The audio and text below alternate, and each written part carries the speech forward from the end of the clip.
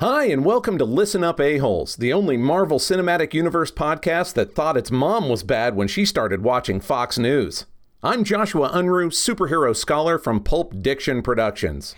And I'm story expert Lonnie Diane Rich of Chipperish Media. Together, we're working our way through the good, the bad, and the inhuman of the MCU. So listen up, A-Holes. We're going to talk about Agents of S.H.I.E.L.D. Season 2, Episodes 20 through 22.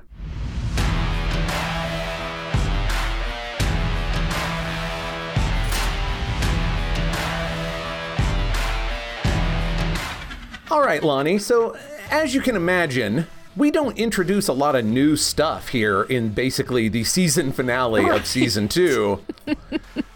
So there's not a lot of brand new four-color facts to visit. However, since we had this very unexpected, to me, discovery that Jia Ying's power is actually evil as hell, Right. I thought that I would talk about a couple of other famous psychic vampires from the 616. I like it. So there are two that immediately jump to mind, and I like both of them very much, but I like the second one even better than the other one, and you're gonna too. Now, I feel like you're gonna like Selene a lot, though. Okay, all right. Selene feels like one of these, where if it's kind of like, well, if they want to think I'm an awful, evil woman just because I enjoy being in charge of things, then they can go ahead and do that. Because she's very much that person that is also an evil human being. So, or not quite a human being because she's actually a mutant. 616, we tend to go to the mutant well. MCU goes to the inhuman well when it goes to any wells at all, I guess.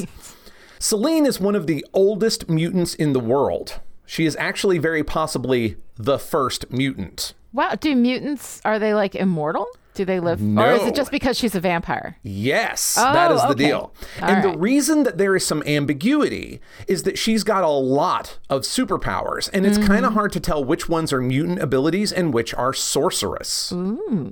There's also the fact that Apocalypse is a much more popular X-Men villain, and he's been around since ancient Egypt, so he usually claims the title of first and oldest mutant. Which also seems like the right amount of patriarchal bullshit from Apocalypse, to be honest. This is a guy who has been around for, 7,000 years and was still like, survival of the fittest. That sounds about right. Let's declare war on the world, so it's cool. You've been around all that time and all your best ideas came from 1850. Neat. Sure. But ancient Egypt ain't nothing compared to the Hyborian Age, the period 17,000 years ago when Selene was born. Wow. Now, genre fans may recognize the Hyborian Age as the prehistoric period when Conan tread jeweled thrones beneath his sandaled feet. And somewhat less inside baseball listeners may recognize Conan. He's had a few movies and some TV shows. He is often known as Conan the Barbarian and is the most famous creation of pulp fantasy author Robert E. Howard. You see, for a while, Marvel owned the comic license for Conan, and so they set all kinds of stuff back between the oceans swallowing Atlantis and the rise of Arius. I really like Robert E. Howard, so I'm enjoying getting to read these Howardisms out loud on mic. I'm just awesome. Coming across. Selene is one example of this let's just set stuff back in Conan times, and another is Kulan Gath, an immortal and evil sorcerer who lives in the Savage Land and tussles with Kazar and the X-Men on the reg. So you can see it kind of got wrapped up in X-Men stuff, and I think that's because Chris Claremont was writing a lot of the X-Men stuff at the time, and he was also writing some of the Conan stuff and was probably just a Howard fan, and he was like, oh, can I play in that sandbox? Neat. Now, I have a question for you.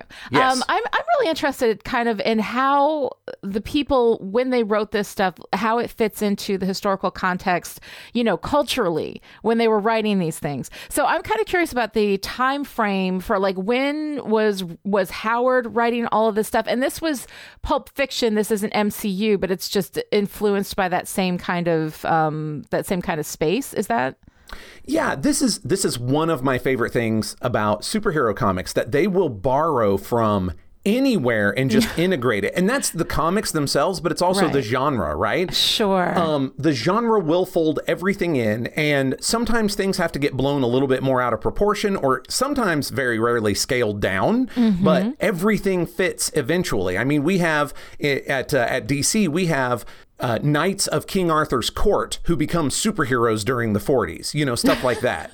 Is it a fantasy story or a superhero story? It's a fantasy superhero story. Right. He also hangs out with, you know, science-based superhero stories because they're all still superheroes.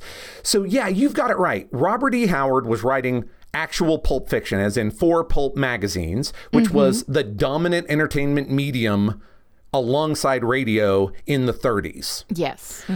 So that's when Howard's writing Conan, Kull, Cormac McCart, all of his characters were kind of in that 30s and 40s era.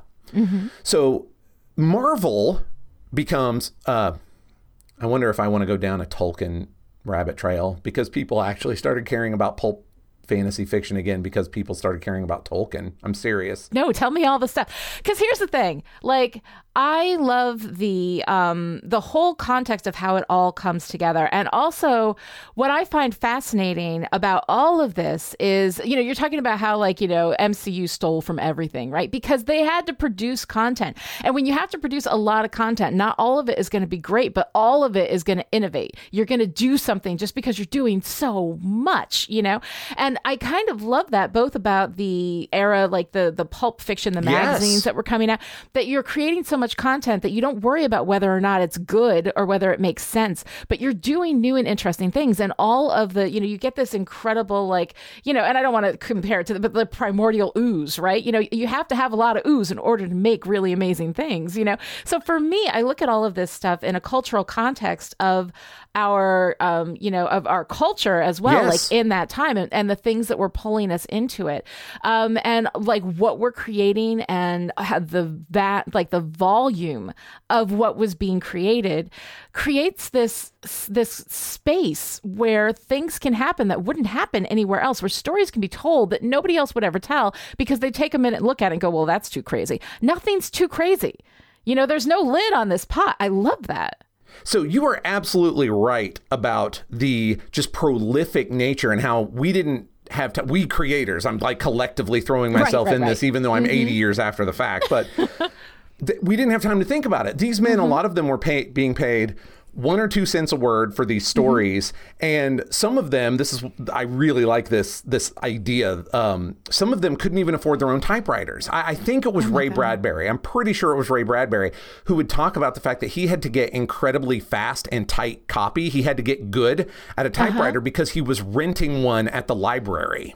Oh my God. And so it's like $0.10 an hour, which means he's already behind. Right. Yeah. He's already behind the minute that he starts typing. So, you know, at 1 or 2 cents a word, he had to be able to do a good story, you know, on the first try without having to retype it for errors. Anyway, so you had these weird ideas of what people needed, you know, and sometimes it was being odd. Having a story that was weird was more important than having one that was good, you know, because these are, I mean, the pulps had a reputation for being for people of like low intelligence, but that's, you know, like what we used to say about TV, you know, and then, no, that's just what we say about mass media, you know, it's what we say about anything new. Because everybody freaks out about whatever the new form is, as though form matters. It doesn't. It's all delivery mechanism for stories.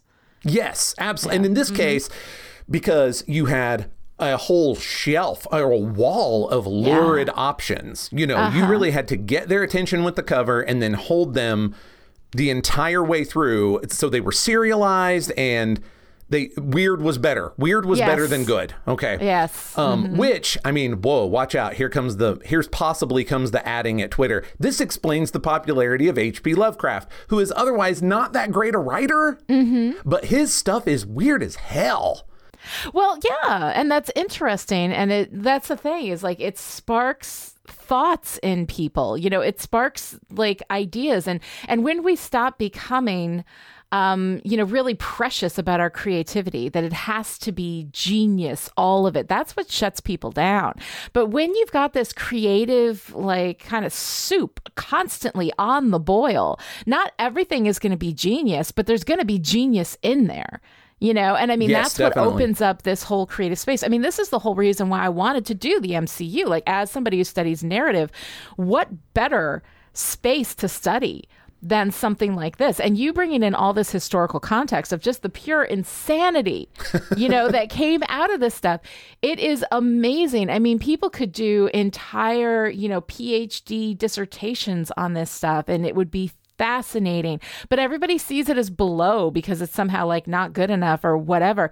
This is incredible. And so, like, I just went, and of course, as soon as we mentioned the Savage Lands, right, you're in. Which, of course, well, I mean, part of that is, but part of it is also that it so creaks with the time at which it was told and what that says about our culture. The fact that we use words like that, and that we, I mean, all these things that were done in stories that were told back in that time, which now we look at and we give it a severe and well-earned side eye. But at the same time, there's so much variety. They did everything, I mean, just everything. It spans all these different kinds of spaces. It fuses genres, which is something that actually I think we've picked up. All of our genres are fused now, right? Nothing is pure a high mystery. Concept. Everything. Yeah, exactly. Because we found that you can tell a mystery and a romance at the same time, or that you can tell an adventure and a horror at the same time, that you can do all of these things at the same time. And I think that started by these people just having to like push out this stuff and not really think about it that much. There is incredible value to that. So anybody creative out there who's writing or working on anything, just do it. Done is better than good.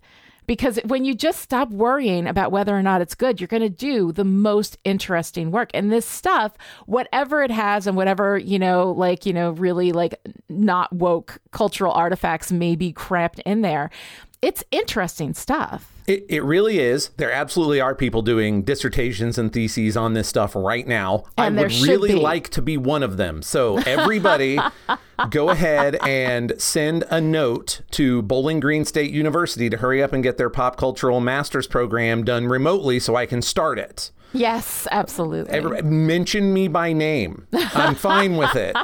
Do it now. There may or may not be a link in the show notes. My co-host who is in academia may tell me that's a terrible idea. Okay.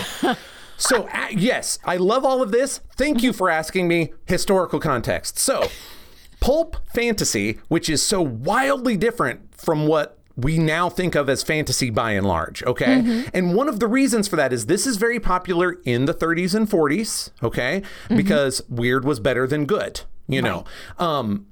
We have a resurgence in the 60s, a resurgence in an interest in fantasy because a bunch of hippies discovered Tolkien. Which is fine. I mean, I'm going to move on from Tolkien from here, but that's not because there's a problem with Tolkien. It's just we're zeroing in on Celine eventually. Okay. Yeah, Tolkien's a whole other discussion. It's a whole other monster, man. The whole mountains of monsters with big eyes at the top. Okay. I know it was a tower, people. There was a mountain and a tower. Just okay. So you have a whole bunch of hippies who rediscover fantasy for us culturally in Tolkien. And then you have a scramble for people to have fantasy content. Like that wasn't a thing that we needed for, 20 or 30 years in there. And so then you started getting Conan and Cull and Cormac repackaged, and a bunch of other people too. But Robert E. Howard is one of the ones that really caught on and became a favorite. And Conan being kind of the top of that stack, which is weird because he wrote more Conan stories, but I actually think Cormac McCart's stories are better. It's a whole thing. You never know what people are going to latch onto. Mm-hmm. So then you have Marvel Comics come along. And for a while, Marvel Comics was big into licenses if they could get them relatively cheap. That's how they got the Star Wars license. Like nobody wanted that in 1977. Marvel gets it for a song, essentially, and then makes a bunch of weird shit. Like just, that's a whole other. Conan was another one that they could get. They started publishing Savage Sword of Conan.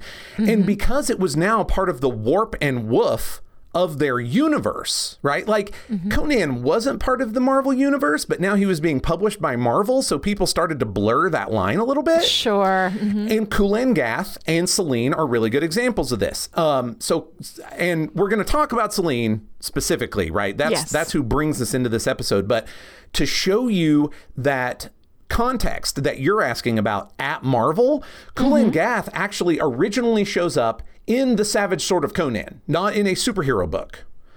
Originally in, he's actually originally in Conan the Barbarian, a different book. I liked Savage Sword of Conan. Yeah. But there were different ones. Okay. Yes. So he actually shows up in Conan the Barbarian 14 and 15 in 1972. I don't know. I mean, I'm not sure exactly when he made the leap into X-Men comics. It would be very late 70s, early 80s. Okay. Wow. Is when Chris Claremont, who is the very famous X-Men writer, like made the X-Men the thing that we care about. Before that, nobody cared. After Claremont, everybody cares. Yes. So he brings Kulan Gath, I believe it was him, into the X-Men orbit via the Savage Land. Like I mentioned, they kept crashing their plane there. Like you'd think they'd learn. Right. So that's originally appearing in 1972. Somewhere between 5 and 7-ish years later, he shows up in X-Men comics. So we have now established that the Hyborian Age exists in the same timeline as the X-Men. Enter Selene, who was actually created whole cloth by Chris Claremont and Sal Buscema in 1983. Wow. Because she's not an X-Men villain. Technically, she's a New Mutant villain. They're like a junior varsity X-Men. Okay. All right. Yeah. Very similar concept to Kulan Gath, except he kind of just like stays in the Savage Land because his immortality is tied to that geographical area. And hers is, I will just suck the damn life out of you. And so take a look at this, right? Like you are dealing with concepts from the 30s that were forgotten. I mean, were largely forgotten. There's some nuance here, but just, go with me. They were largely forgotten until this resurgence of Tolkien's high fantasy. And then you get this, what was at the time called low fantasy in Howard, also becoming popular because of Tolkien, like kind of just caught up in the wake, even though they could not be more different, And then because Marvel's around there, like just gobbling up licenses that they can get for next to nothing. Yeah. All of a sudden, this stuff that's at the time 50 or 60 years old and that was actually forgotten for 20 or 30 of those years is now part of the superhero universe. And we're going to be stuck with it more or less forever. I mean, because superhero comics just don't throw things away, I believe that there's been an announcement of a Shang-Chi movie coming up, like a Kung Fu MCU movie. And we're going to have that all over again because for a while, it seemed like a good idea for Marvel to make Fu Manchu comics. Oh, God. And Fu Manchu is Shang-Chi's dad, but then they lost the license. They can't talk about it. Right? But I believe enough of Howard stuff is now in the public domain in one way or another that they are able to keep the Hyborian side of things over, right? So you've got this big historical context. And it really is this like primordial ooze or this stew that just like, or I think sourdough bread as a concept is kind of gross, but I think it's delicious to eat, but just if I think about it too hard, it's not a great idea. And that's kind of what I think about with these characters and these concepts, like we kept a part of this dough. It's basically rotten, but that's why it turns out so awesome. Right. And I think that's a useful metaphor also for people who are worried about the cultural artifacts that are not great, is that, yes, absolutely. We should be aware of them. But at the same time, we get so much of our pop culture now, even before the MCU was a big deal. We get so much of our pop culture from, what do they call it? That starter dough, right? Yes. Which is frankly rotten. Okay. Yes. It is not good, but then we make something good out of it.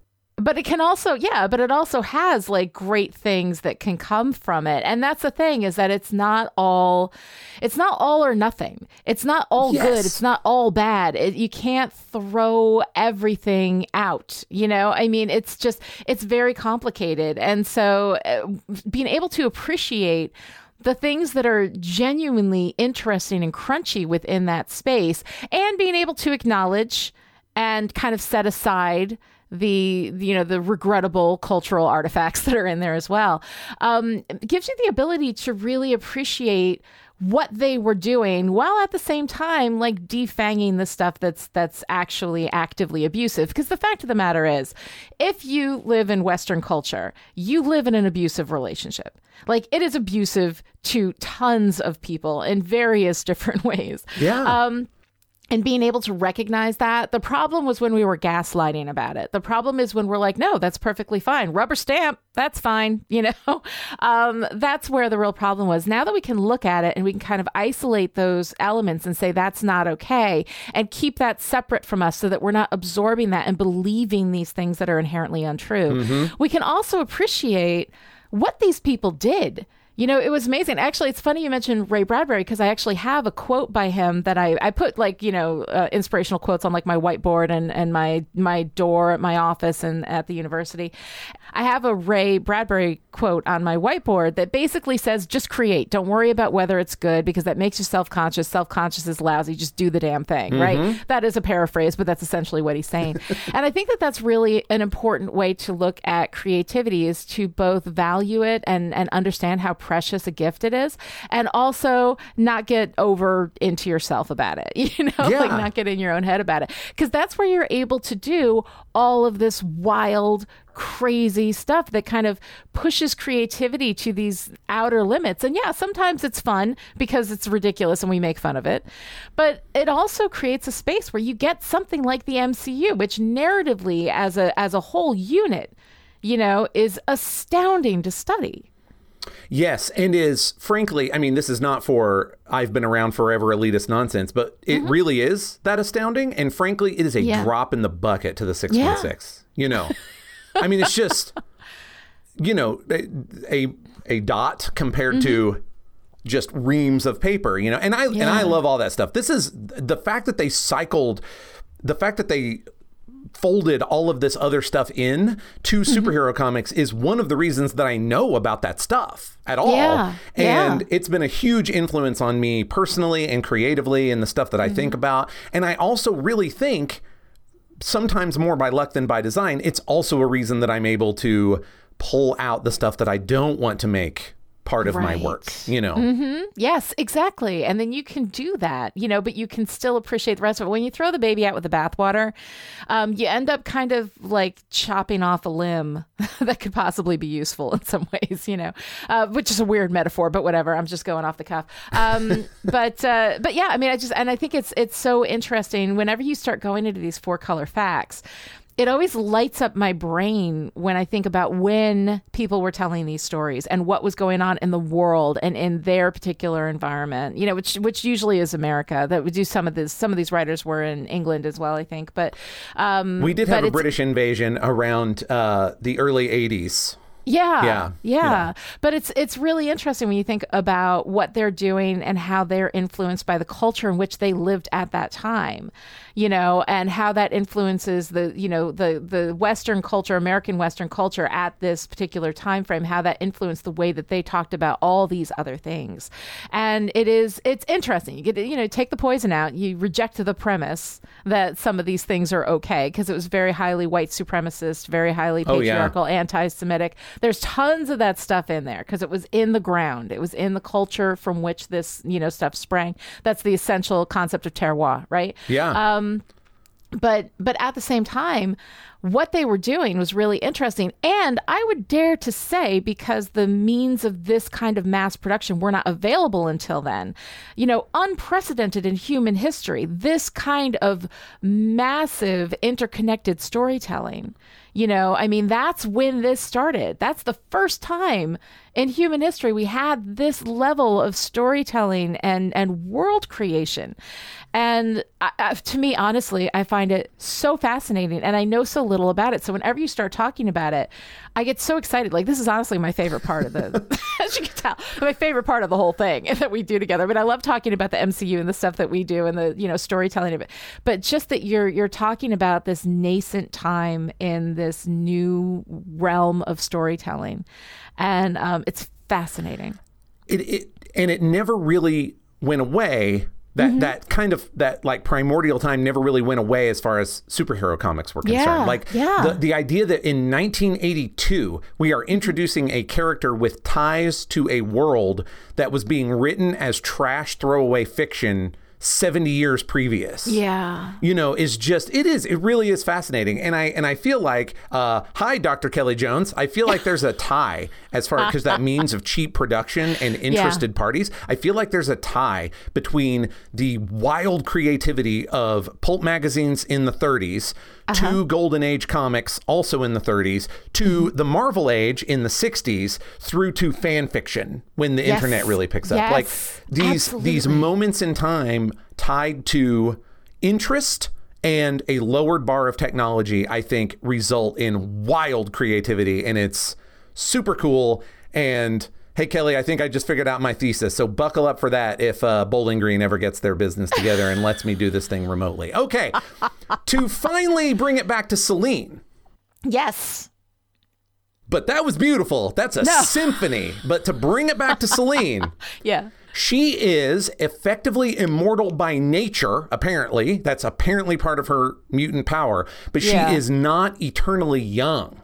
Oh, that's gotta suck. Well, it would, except she can maintain her youth and, frankly, superhuman levels of vigor by sucking the life force from other people. Oh, God, that's tough. Yeah, well, not for her. She's evil as hell. She doesn't give a damn. As long as she's evil. I mean, she just doesn't care. As long as she's evil and it doesn't give her any conflict internally or anything. 0%. No, she's into it. We will get to a person who is a psychic vampire and has conflict. We're going to talk about that fella here in a minute, but that's not Selene. She's just like, oh, I'm a little peckish. Voop. I really like being able to pick up a car. Come here, guy. Yeah. Voop. And I don't know when the phrase psychic vampire started to be used to describe her. It may have been in a piece of fiction before Selene existed, but that's how they always talked about her. A person who could psionically suck the life force out of you. Wow. Is a psychic vampire. They're not eating your mind. They're using their mind to eat your life force. Okay. Wow. And that's kind of a main difference, I think, between Selene and Jiaying, who apparently has to make physical contact. Yes. I'm not sure it's biological with her per se, but if it is psionic, if it is part of her mind, she has to be in physical contact to you, Yeah. Which brings me to our other altogether weirder psychic vampire, Karl Lykos. Okay. So technically Lykos is a mutate, not a mutant. He was not born with his powers. He was bitten by a mutant pterodactyl. Oh, that's awesome. Yes. And it left Lykos with the ability to absorb and sustain himself on the life energies of living beings. Oh my God. Yeah, that's a tough row to hoe, honestly. Yeah. Because he is basically a good guy, Yeah. So here's your conflict there. Now, from what I understand, he could also sustain himself just normally, like he had a normal physiology also, but none of that was as enjoyable or as enervating as sucking the energy out of other people. Right. But wait, there's more. You see, Dr. Lykos accidentally absorbed the life energy of the X-Man Havoc, who is a mutant, and a terrible transformation came over Karl. Oh my God. He became a humanoid pteranodon monster with a different personality, a nigh insatiable appetite for mutant life force, and a powerful hypnotic gaze. Oh my God. This pteranodon man took the name Sauron after the villain in Lord of the Rings because once a nerd, always a nerd, apparently. And because it sounded like Saurus, the Latin for lizard, right? Reptile. Sure. Sauron battled the X-Men. He declared himself a would-be conqueror. The X-Men defeated Sauron and thought that it had died, but it had actually been knocked unconscious, off a cliff, and was unconscious long enough for the effects of the mutant life energies to wear off, and Sauron reverted back to Lykos. Okay. So now you have this kind of, this conflict, this Jekyll and Hyde kind of thing, where Lykos is like, I really do need to kind of live off life energies, but if I do it too much, or if I get the best possible one, which in this case is a mutant's life energies, I will flip out. Like it's like the Wolfman meets Jekyll and Hyde, really. Yeah. You know. So to hide out, Lycos traveled to the Savage Land and he lived there because, frankly, it's too thematically perfect for him not to. Like, I'm not even sure it makes story sense. Right. But how does that guy not go and live in the Savage Land? You know. Certainly, yeah. Now, my favorite bit of trivia about Sauron is that Neil Adams and Roy Thomas, the two men that created him, originally planned for him to have a more bat-like body rather than a pteranodon. At the time, though, superhero comics were very much beholden to the Comics Code Authority that was supposed to safeguard young minds from the horrors of superhero stories. And the code said no vampires. Oh. Now, the duo thought that their initial idea for Sauron would be too close for comfort, and so rather than chance it, they made him a dinosaur man instead. Of course. Sure. Yeah. So both of those I tie in because Jia Ying is apparently a psychic vampire and is very unrepentant about it. So there's Celine, you know, but how can I bring that up and not talk about Carl Lycos, the man who would be Sauron? Great stuff. Yeah. I have a couple of honorable mentions, though, because we see a few Inhumans with powers that I recognized in more established mutants, specifically some X-Men. Okay. So I kind of wanted to call them out because they're fun. Nightcrawler. So I suspect that listeners to this show already know Kurt Wagner, a.k.a. the Nightcrawler. He's shown up in a couple of X-Men movies. He's the blue devil-looking guy who has a little self-loathing about his demonic appearance because he's so devoutly Catholic. I bring him up mainly because I really think Gordon's teleportation effect is excellent. It's very well executed. And I guarantee that they could afford to do that on television because of all the work that went into the then state-of-the-art special effects that created Nightcrawler's teleportation in X-Men 2. Yes. That was fantastically difficult and fantastically expensive then. And I mean, they look a little similar. They're not the same, but they look a little similar. And there's no way that I believe we can do that on a TV budget without X-Men 2 happening. Right. My other honorable mention is Madrox the Multiple Man. Oh, okay. I found the Ginger Ninja a fantastic way to give somebody superpowers that are visually interesting and narratively dangerous, but, you know, on a TV budget. Right. And so, of course, she reminded me of Madrox. Yeah. Unlike most mutants who have to wait until puberty to get their powers, Jamie was born with his abilities already manifesting. The doctor's slap on his behind caused Jamie to create a perfect duplicate of himself. Oh my God. I am so horrified for this mother, though. I know. If she had taken a tumble at any point, she would be suddenly having twins. Holy crap, quadruplets. Yeah, it's crazy. It's crazy. Oh my God. But I love that. Like, can you imagine the miracle and horrors of childbirth, like all rolled up into one, and then the doc's like, he's healthy. Whap. Which, why are we still slapping? We're not still slapping babies, but still. Whap. Slap the baby and boom, there's two. It's twins, apparently. Yeah. You see, though, the core of this power is that whenever Jamie comes into contact with enough kinetic energy, he doubles and triples and quadruples. Frankly, there does not seem to be an upper limit to how many dupes he can create. Okay. And as you can imagine, this power is not only useful, but boy, does it lead to a lot of shenanigans. I imagine it would. So unlike the Ginger Ninja, taking out the original Jamie does not do a thing to the rest of his duplicates. Wow. In fact, he has at times had some existential dread over if he even is the original or what does that mean. Right, sure. His dupes are so independent that at one point, Jamie sent many of them out into the world to learn skills for him while he was doing other things. Oh, and of course the Michael Keaton movie, Multiplicity. That's basically the plot. They stole it from Jamie. They must have. Maybe. I don't know. I'm not going to... I would not be surprised. So when Jamie's dupes return to him, he can reabsorb them. Okay. And he knows everything that they knew. So if he sends one off to go through medical school, it takes the time it takes. But then when that guy comes back to the original, he absorbs them and boom, he's a doctor. Wow. Now, this led to different existential questions. Sure. Was Jamie murdering these duplicates? Were they independent beings or merely extensions of himself? What does any of this mean? And if these and other questions intrigue you, I would happily recommend the 2005 series Madrox and the title X Factor that picked up where that limited series left off, with Jamie and several of his mutant friends working as private detectives. Oh my God.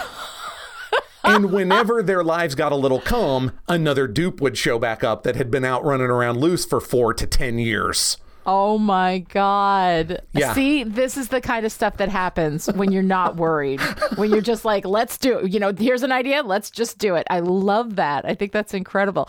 But I'm going to pull us back now into, well over a half hour into the show, but I don't care. Back into these episodes. Agents of S.H.I.E.L.D. Season 2, episodes 20 to 22.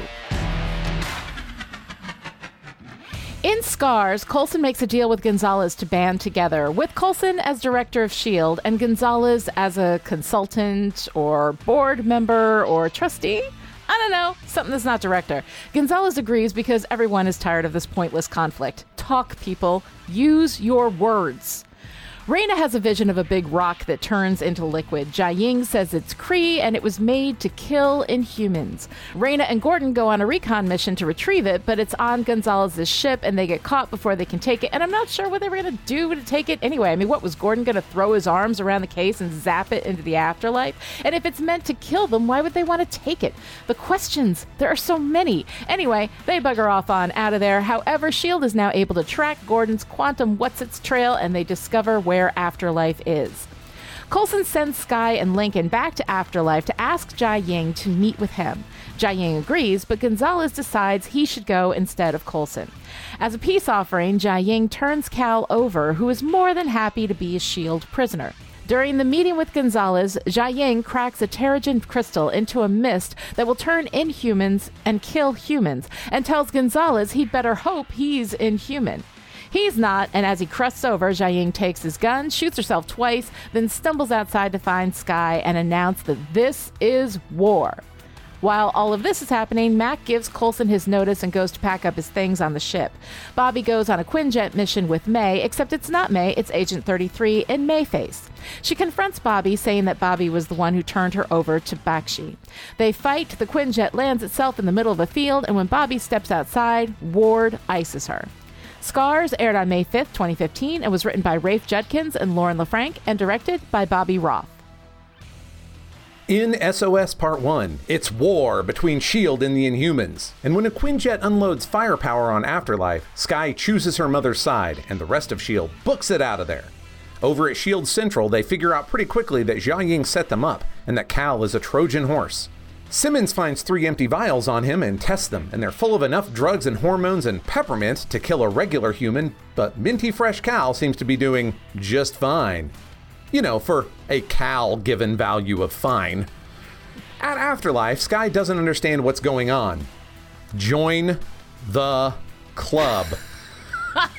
She tries to talk to Jiaying, but Jiaying needs to heal. It turns out Jiaying heals by sucking the life out of people, and Gordon kidnaps her a tasty snack that she feeds on.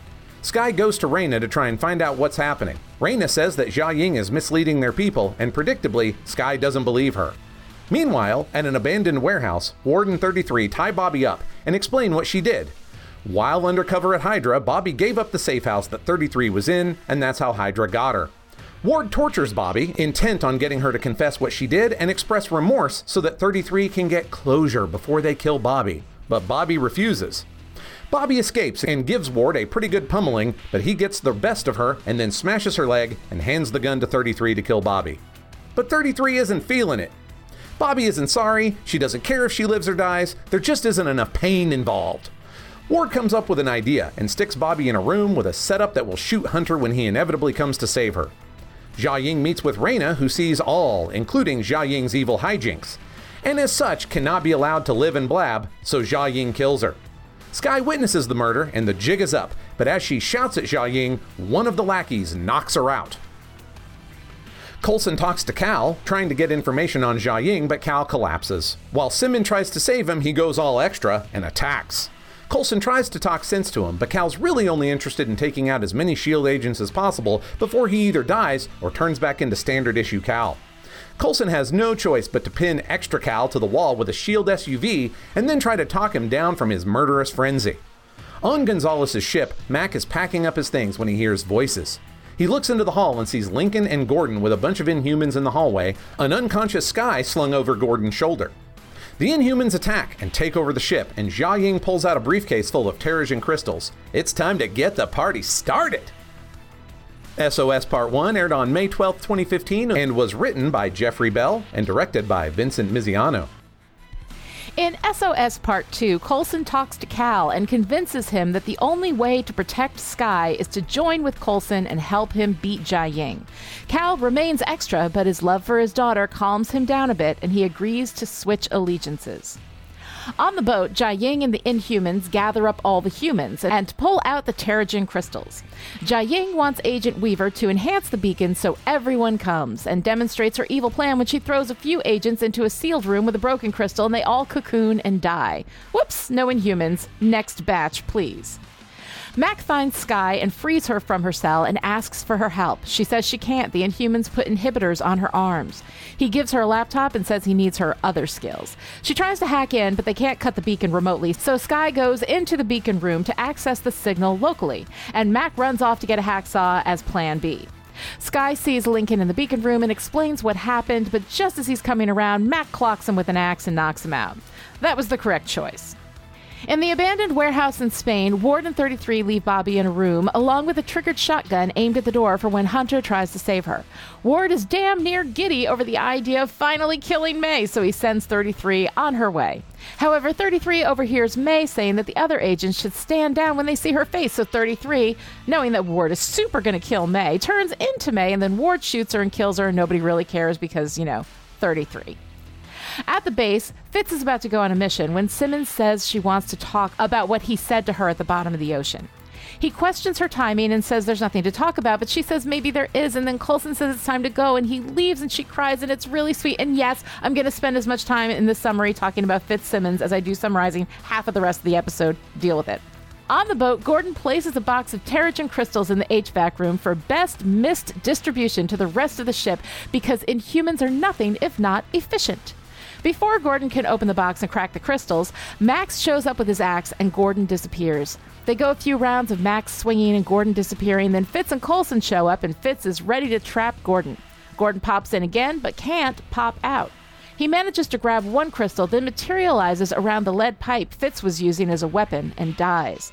Gordon drops the crystal, and Coulson throws himself under it, catches it in his left hand. There's a moment of victory. Then Coulson's arm starts to cocoon, and as he's staring at it in horror, thwack! Mac drops the axe and severs Coulson's lower arm, and it is shocking and horrifying and also awesome. It is all of those things. Lincoln wakes up and finds Skye and deactivates her inhibitors and then fights the Inhumans alongside May, trying not to hurt the Inhumans because they're not bad, just misled. Jia Ying rushes out to the deck to leave on a Quinjet, but Skye stops her. Jia Ying decides she has no choice but to suck the life out of Skye. Skye breaks free and uses her powers to toss the Quinjet into the water, and then Cal comes out and cracks Jia Ying's back, and this woman survived being cut into pieces and having her organs removed, but apparently a little chiropractic attention is her Achilles heel. Whatever, she's dead. It's done. The fight is over. Later at the base, Skye says goodbye to Cal, who's going to Tahiti. Later, she visits him in his new town with his new identity as Cal Winslow, kindly neighborhood veterinarian. She says hello and introduces herself to him as Daisy.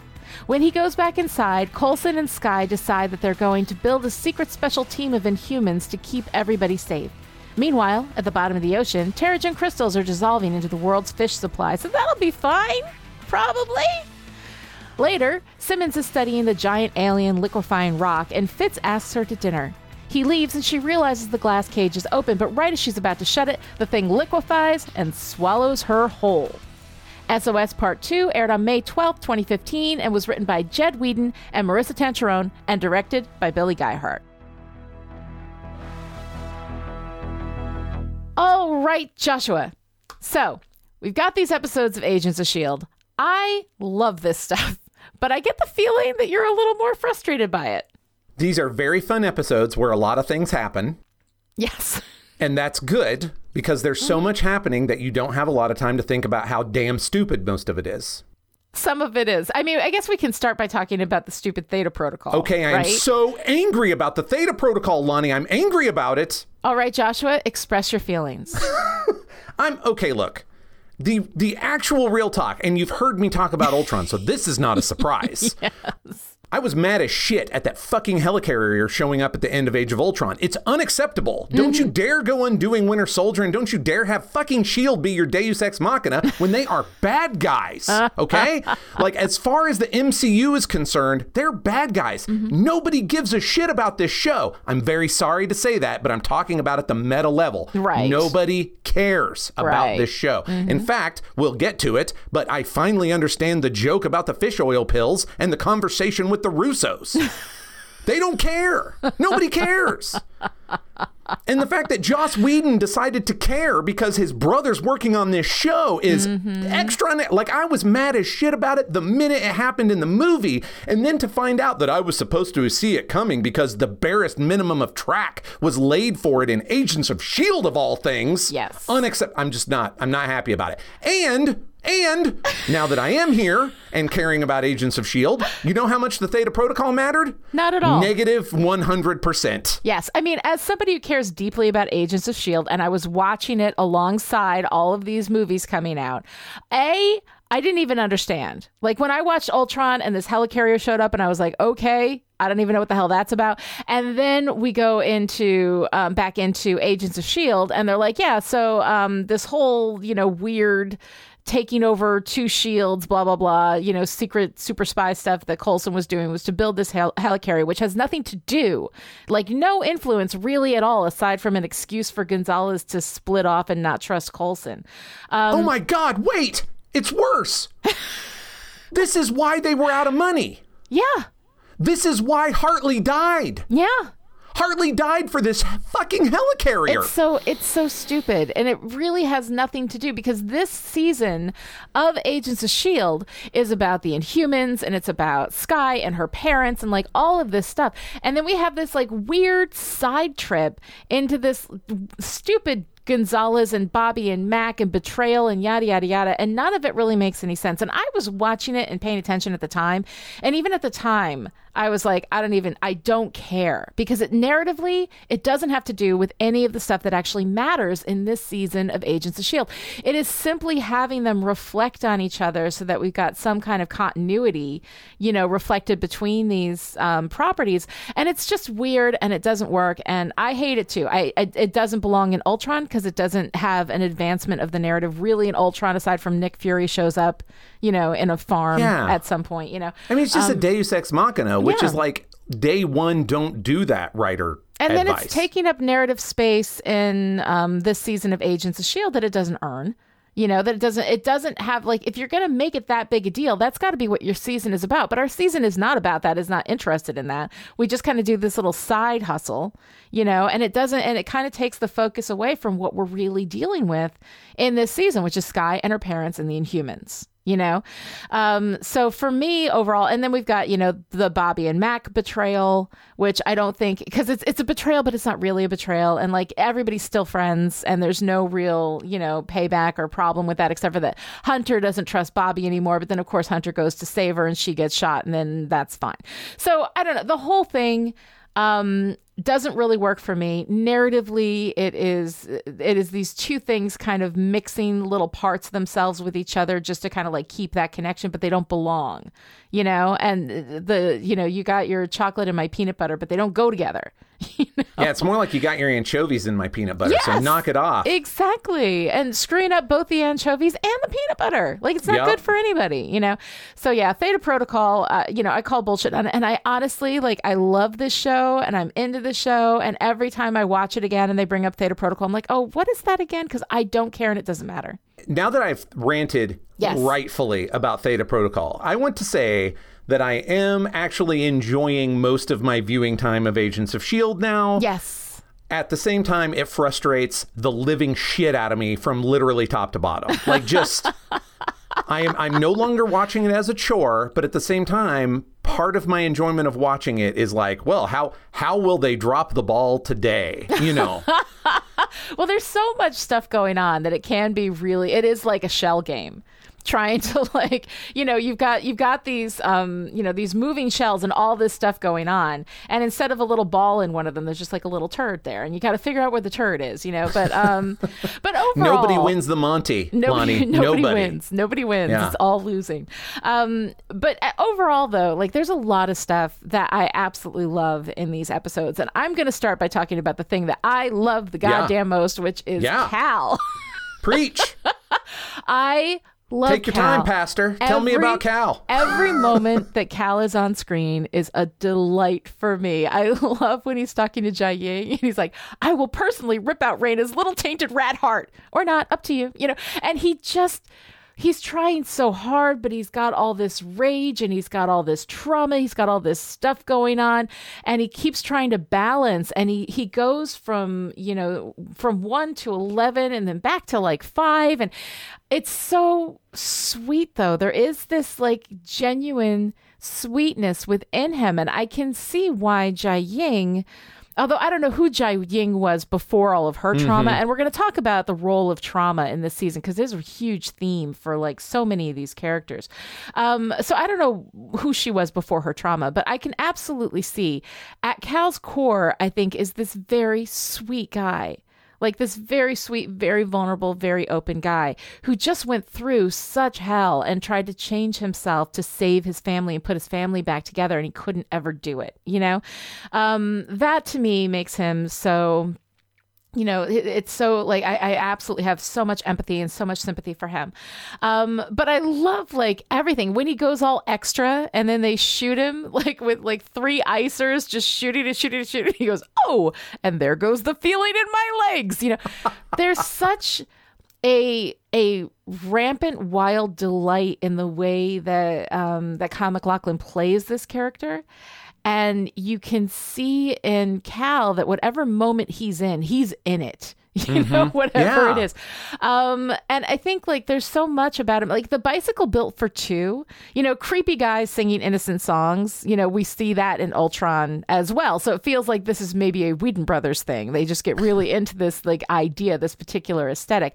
I think it worked better for me with Cal singing Bicycle Built for Two, which I found interesting because he sings that all the way through, right? From the beginning, we have him humming that song, whenever he's in one of these kind of manic extra Cal phases, and it's creepy on the one hand, but it's also kind of interesting because his family has 3 people in it. Yeah. But he sings Bicycle Built for Two. And I think that it really is about, he wants to include Jiaying, but I think he knows that Jiaying is like full on evil, and he's kind of in denial about that. But the choice of that song, Bicycle Built for Two, is really interesting to me. Yeah, I think it starts out as him and Jiaying, like in his life, right? And then by the end, it's him and Sky. Yeah, that's his loyalty. That's who he really wants to save and protect is Sky. Yes, yeah. I think when he didn't know Sky, when she was just a theory, like a missing baby out there, he could really, well, it's me and Jiaying against the world, know. And then at some point, she kind of abandons him. Right or wrong, boy, that's a complicated thing. Remember when, well, you probably don't, but remember when I used to think Jiaying had made the right call? Right. That she was a good person doing the best she can? Yeah. Well, the jig is up. The jig is up. She is, she's pretty extra herself. But the thing with Cal, and this is something that, like, I mean, we see that he's murdered like a ton of people, And I mean, we find out that he did that to save her. He killed that village to feed her. Well, actually, she killed the village. He just rounded them up, which is not great. Don't get me wrong. But it really has been. We've been this entire season thinking that he just... I mean, they don't even describe the village apart. That well. I've always been picturing it, because I thought it was Cal, like just carnage. Torn from limb to limb, right. Instead of sucked blue by Jiaying. Probably just a bunch of dead people piled up. Yeah. Which is still a massacre. Oh, no, it's terrible. But I've just been picturing it a different way. So that's actually a really good reveal, I think it is a good reveal. I actually quite like that. And, but I mean, we've also seen him, though. I mean, when we were first introduced to him, it was with his hand dripping with blood. I mean, he's been killing people in front of us in pretty wild ways. Yes. They never said anything about the details of the village. They just showed us who Cal actually is, and we filled in the blanks. Right, which is using the momentum of the viewer's presumptions to bring, and that's the best way to have a reveal. There's no lies told, no lies detected, right? But yet, because we make associations ourselves as viewers, we put things together. And when puzzle pieces are set in front of us and we put them together, we did that. But the puzzle pieces are honest. And that's how you pull a twist. Mm-hmm. That's how it's done. And I thought that was nicely done. Yeah, no, I agree. And it kind of reframes not everything, Mm-hmm. Well, it definitely, we'll get to her, but it definitely reframes Jia Ying from the ground up. Yes, absolutely. Mm-hmm. But it reframes Cal a little bit and leaves us in a place where we can be like, well, I mean, look, as far as we know, he ever only killed bad people if he didn't kill the village, But he brought the village to her. No, it's not good. He's at the very least an accessory, if not a co-murderer. Yeah. So I mean, he does have the moral obligation of that. That is definitely on his plate, of responsibility. But because of his trauma, he found his baby was taken. He found his wife cut to pieces, her organs removed. Going through that kind of a trauma, it doesn't excuse it, but it makes it something that you can understand the kind of fury and horror, what that would do to somebody. And so I can kind of understand it. I have sympathy for him. I have empathy. And I think that those are the best kind of complicated moral characters to look at, are the ones that we can have sympathy with, that we can yes, what you did was wrong, but God, in your place, what would I have done? Had I had the ability to do what you did, what would I have done? When you're in that kind of horrible, traumatic experience, I mean, you change. Who you are as a person just changes. And that's really, really hard. But throughout this, the one core element for him, the guiding principle is love. He loves fiercely. And you see that in everything that he does, even when it's misguided, even when it's immoral, even when it's cruel, even when it's violent. It's all motivated by love. And I find that to be such an interesting kind of thematic space to play with.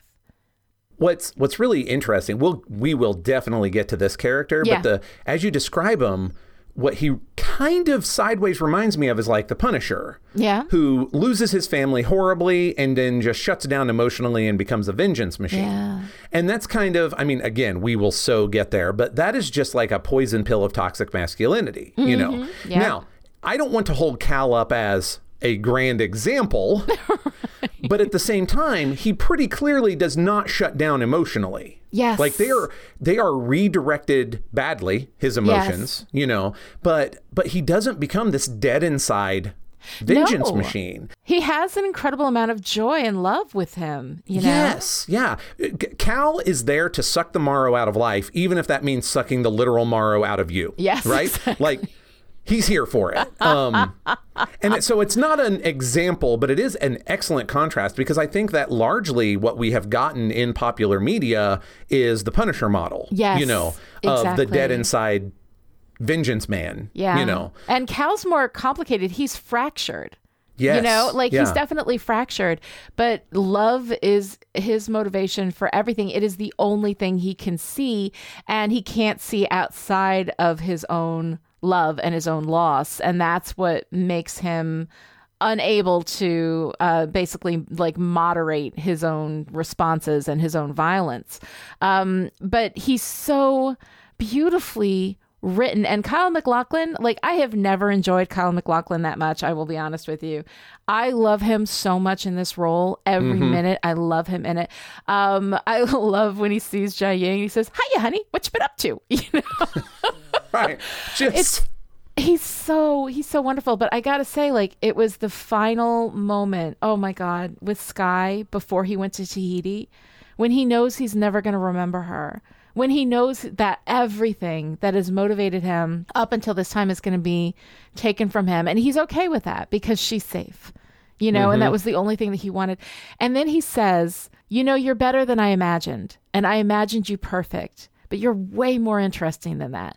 And that, honestly, I think is one of the best things I've ever heard anybody say to anybody. 100% agree. It's so strong. Love it. I am unprepared to live in a space where I'm taking parenting cues from Mr. Hyde, yes. But nevertheless, here we are. You know what? Life is surprising and confusing. Things just happen that you don't expect. And then when she was talking about best day ever, and he was like, nope, July 2nd, 1988. And I cried. I cried during the scene. I thought it was so beautiful and so touching. And then, he has this whole Tahiti thing, and she goes and visits him, and he says his business is a magical place, which is like the whole cue. Like, if anybody was wondering what happened to Cal, we figure it out at that point,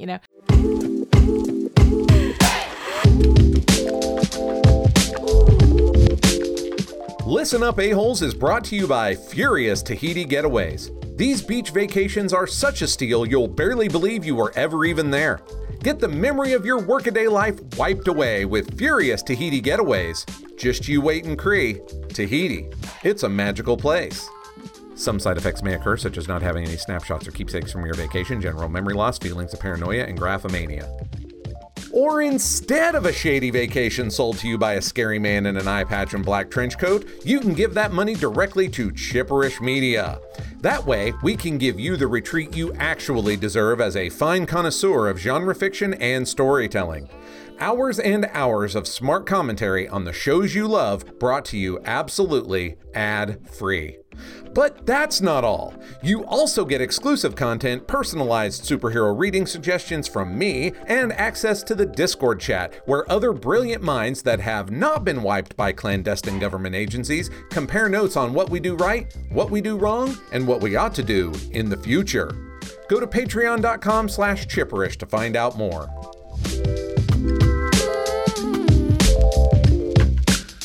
It's so sweet. And then, of course, he's a veterinarian. And I'm like, well, humans, like, he was a doctor. Humans and dogs are different. So, but I guess if you can, insert all those memories, then I guess you can insert the knowledge of veterinary school, I am going to say that's a bit of a weird flex. Yes. Mm-hmm. But making him an actual human doctor would have just been a bridge too far ethically. I think so. It's a good call. It's weird. I think it's the right call. Right call, yes. It's weird, but it's the right call. You can be like, all right, Cal can work on like birds and, lizards and dogs and cats and all that kind of stuff. We all love our dogs, but it's not my grandma, so okay.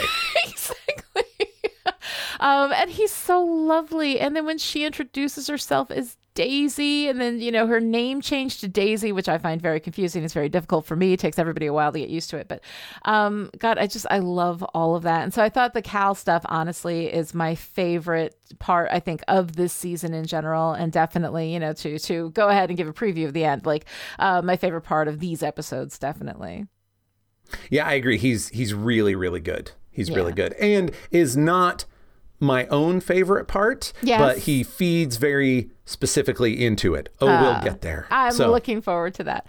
All right, so here we have Skye's other dad, right? Coulson.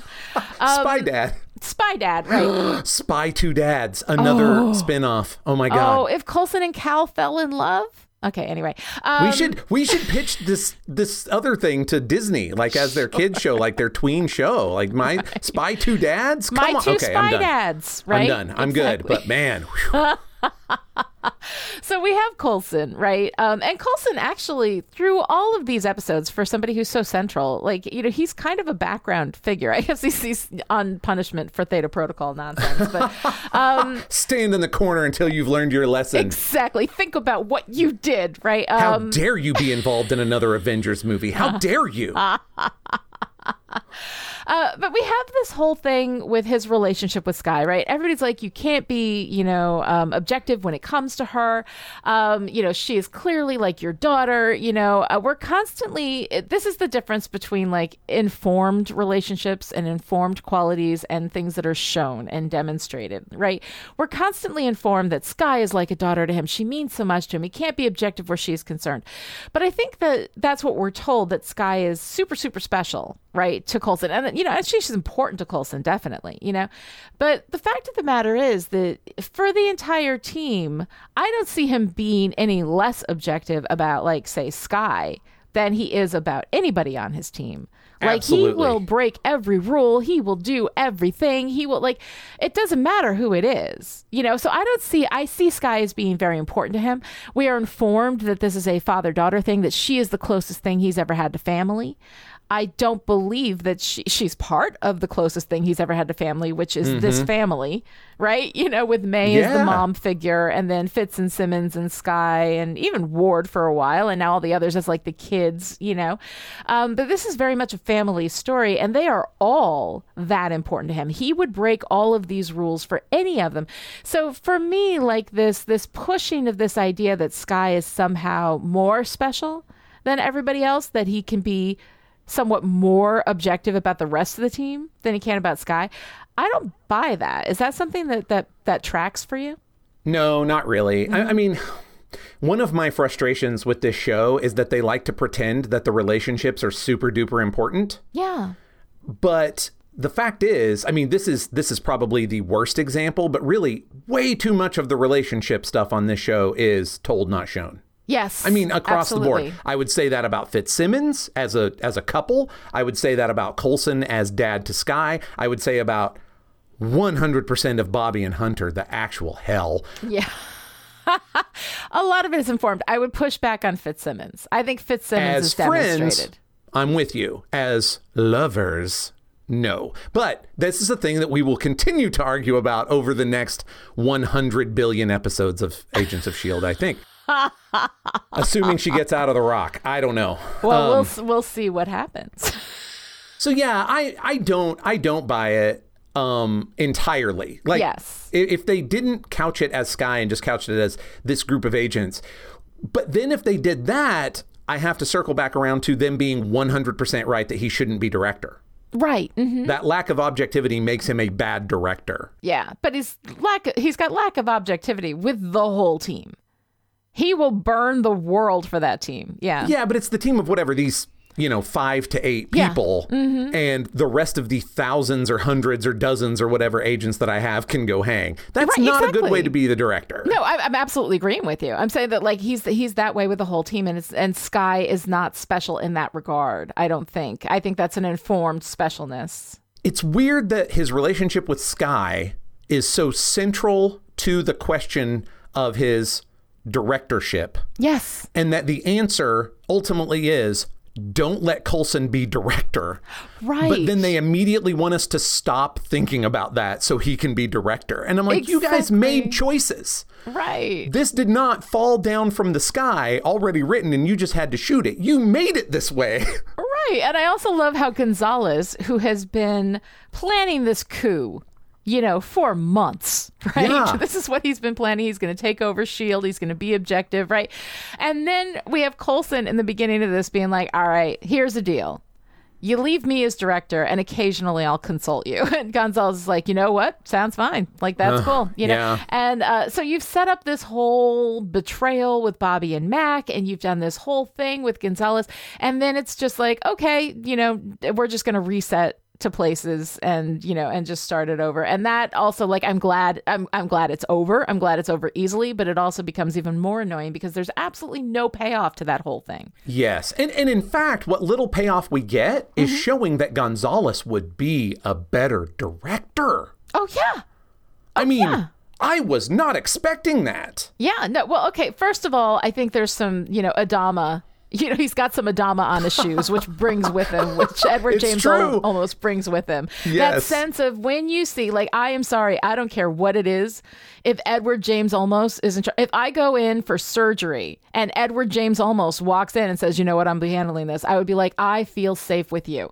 Like, there's just something about, there's something about that man. I don't care what he's doing. If he's in charge, I'm like, everything's going to be fine. He just gives you that sense of, like, he can handle shit. Right. Well, everything's going to be fine as long as you're not the person he's sacrificing to get the fine. Yeah, no, true. Fair enough. This is when he first showed up and I was like, well, he's not a good guy. I was definitely doing Edward James Olmos things, yes. Not Gonzalez things. So, and then it turns out a big fat chunk of this season is about whether Coulson should be director or Gonzalez. And in the end, we wind up with Coulson, but we know the answer was the other way. Exactly. Interesting choices. Yes. And I mean, the thing is that happened before Gonzalez got cocooned. I know. So It was a decision that was made when Gonzalez is alive or dead. Like, if he's alive, definitely the better director. If he's dead, maybe also the better director. Schrodinger's director. Exactly. But see, the thing is, like, I love Coulson with my whole heart. Like, I adore him and I adore Clark Craig as Coulson. I recognize intellectually that this is the actual, like, if you look at it with any objectivity, that this is the actual right thing. At the same time, I love Coulson. So, and he, and this is not a spy story. It's a family story, which is why I'm into it, So, yeah. I agree with you, but they've made it a family story about spies, so maybe balance your shit. Maybe balance your shit. You know what? Fair enough. And I think at the end, right, we have this wonderful, I swear to God, every time I've seen this thing a million times, I watch Agents of S.H.I.E.L.D. the whole way through at least twice a year. I'm telling you, this is like one of my favorite shows to go to. And every time we have this moment, he catches the Terrigen crystal and you're watching as the cocooning is going up his arm.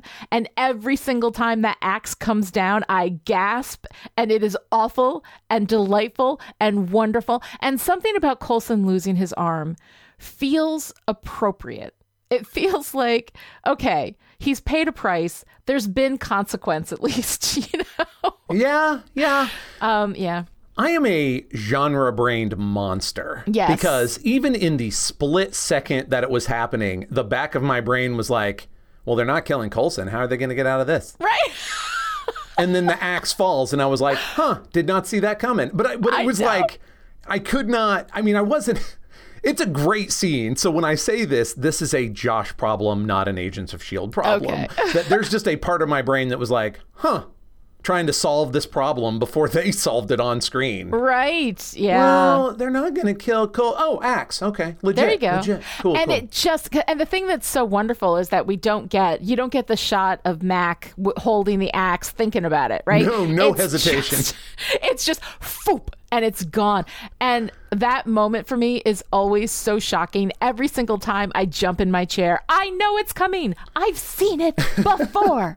And every single time it has that effect on me. And I love it. I think it's wonderful. And there's something about there being a consequence for Coulson, which feels right at the end of this season. It feels like we need to have that consequence. And where we miss consequence in so many other spaces, we get it here. And we get it as he's being heroic.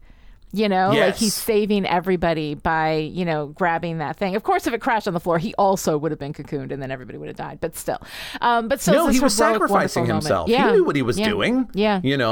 And the reason we don't get a reaction shot of Mac wondering if he should do it is because that reaction shot would be Mac going, motherfucker deserves it, and then doing it. That's why. Mac didn't think about it, is why. Mac was like, boom, done. Desserts. Also, I saved your life. Exactly. Oh my God, it's so great. So I absolutely love that. But mostly, everything is about Skye, right? Yes. This season is predominantly about Skye. And yet I find myself not having a whole lot to say about Skye. I like her. Like, this is, I would say, all the Skye stuff that we've had up until now.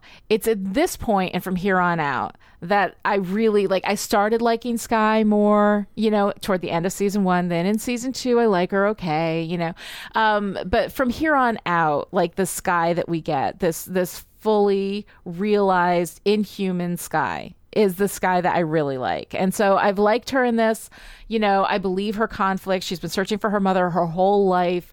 When her mother goes bad, after having just found her and then having this, this relationship with her, that's all really hard. But even with that, I understand why she believes Jiaying, but she also keeps her head enough to kind of suspect Jiaying. Yeah.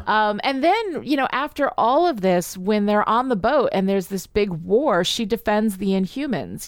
They only know what they're told, right? So I like that she also defends them. I could spare Lincoln. I think we could have killed Lincoln first and then been like, oh, no, don't kill the rest of them. We can't. They have to smooch. Anyway. I'm assuming. Yeah. But I'm not excited about it. Right. Yeah. It's just whatever.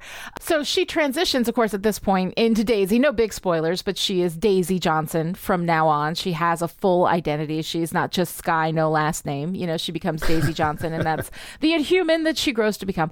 And I really like her, from this point on. So the ways that I've had a lot of affection for her that are informed by seasons like this season and afterward. But I'm curious to know, like, how you feel about her at this point in your watch of Agents of S.H.I.E.L.D. Okay.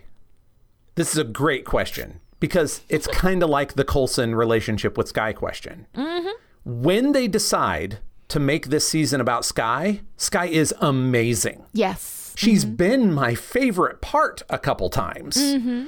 But they don't make enough of this season about Skye. Like, it's a real problem for her to all of a sudden be this awesome and competent in the last, 5 episodes when she has been large. Like, I believed her emotional conflict. I got the switching sides, and she's a really solid payoff of that enemy within kind of thing that they were trying to do all season. But we have spent so little time with her that if I just accept that that's what they want me to do, then it's wonderful. Yes. But it does make me wonder about I don't want to go back and count, but I would say 60 or 70% of this season that had nothing to do with her, or where she was just, there in a glass box or whatever. Yes. All this nonsense. Mm-hmm. I really liked Skye here at the end, and I can absolutely see going forward me being a Daisy fan, know. Mm-hmm. But it does make me wish that they had put some damn effort into her in the first 2 seasons. Yeah, well, I think that, she was like uncooked, for a lot of that. And so which she is was on kind of purpose baking and kind of cool. So, I like her. I really like her. I enjoy her a lot more, from this point forward, definitely. Yes. But as far as I'm concerned, season 3 Skye showed up in these last couple episodes. Yes, she did. I like that. I like her now. Daisy showed up in the last couple episodes. Daisy showed up, and that's who she is. So, so for a season that's entirely about Skye, like, there just isn't for me like a whole lot to say. And I have that same problem with Jia Ying. Yeah. Like, she's supposed to be, at least not the whole season big bad, but like the second half, big bad. And I don't really care that much about her. Like, I only find her interesting in relation to what she means to Skye and Cal. Right. And I like her, her heel turn in this, because I didn't care about her when she was good. I don't care about her much more when she's bad, but at least when she's evil. Wait, we have an answer to a research question, Lonnie. Yes. Because you're right. She's a gray hat. Yes. But you can't have a gray hat in terms of faces and heels. Mm-hmm. And we, thanks to some information from Anya on the Discord chat. Yes.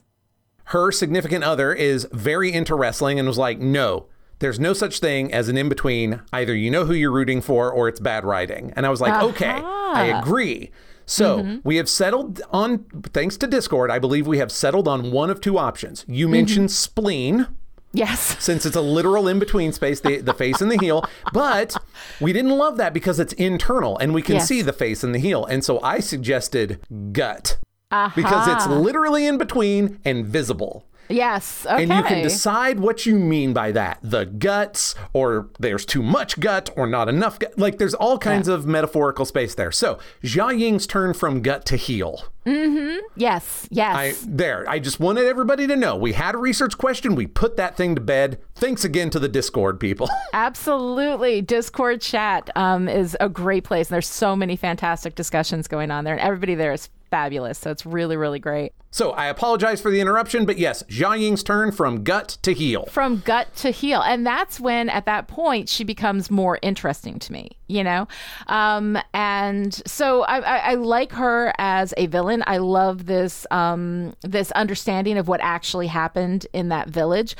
We see her, and we see Gordon, too, who is also a bad guy because he is feeding Jia Ying. Like, he's going out and grabbing people. This guy with the duct tape over his face, right? right? Suddenly in this place, having, teleported with Gordon, this guy with no eyes, and then he comes in and this woman like sucks the life out of him. And I love the effect of it, the turning blue, the color, the eyes going all white. I thought that was a really nice effect that, again, we see later when she is doing that to Sky, But I think Jiaying, though, like when she's full evil is less interesting, but I don't mind that I don't care about her so much. Like when I didn't care about her and she was supposed to be good and she was, Sky's mom and all this kind of stuff and she'd been through all this stuff, I was like, okay, but now I don't have to feel bad about it. Also, I think that like there's a lot in the performance with Jiaying. Daikon Lockman plays the character, and I actually really liked her in Dollhouse. I thought she was really good. So I'm not sure that it's a a bad actor thing. I think it's like there's something about her incredibly understated performance.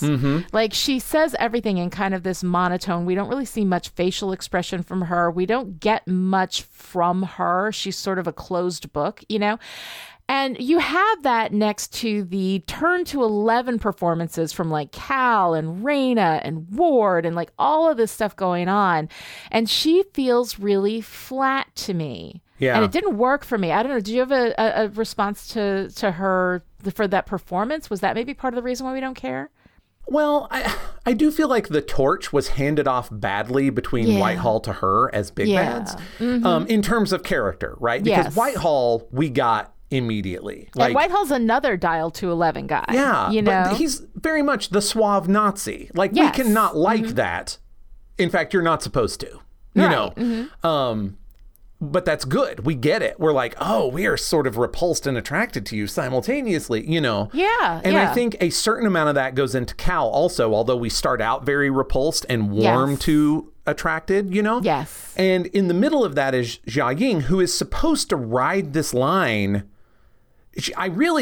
So what's interesting to me and why last time we talked about her, I said, I don't really see her as evil, is she basically acts like Coulson.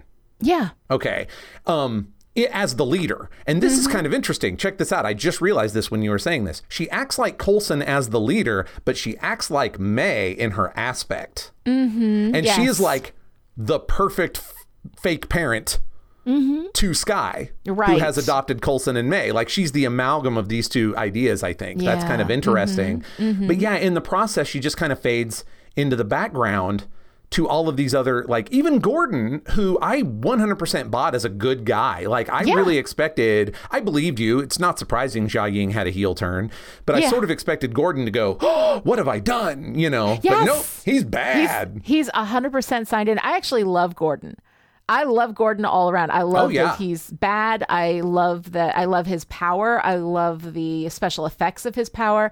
I love that he, that his eyes are like, that he's had this consequence, this sacrifice for his power in a similar way to Raina. I love the way that he interacted with, I love everything about Gordon. Like even him as a bad guy, I have no problem with that, and it was really, really great. And when you have that moment where you realize that he is gathering these, live humans to feed to Jiaying, like he's getting, mice for a snake, it's just, and he's completely fine with it. Whatever conflict he may have had, but also she got to him when he was like 13. We saw his origin, right? He was just a baby, and was freaking out. Like she really, again, this idea that we'll wrap up with of the effects of trauma, but like Jiaying preyed upon that trauma too. Absolutely, and molded him, to support her. And she's always about I'm going to protect our people. I'm going to protect our people. But it's really about protecting her power. As we see when she kills Raina. Because Raina, one of your people. She's inhuman. Like when she kills Raina, we see who she really, really is. That's perfect. That's really good. Everything that I thought about Jiaying was true, right? Like that she's basically the Coulson for Inhumans, and that's why I was kind of conflicted on her. And then, but in the end, she is shown to just be a giant hypocrite. Yeah. And I don't actually like that choice. And I mean, there's a couple of reasons. That I don't, because if this is for real the end of Raina, then I'm angry about it.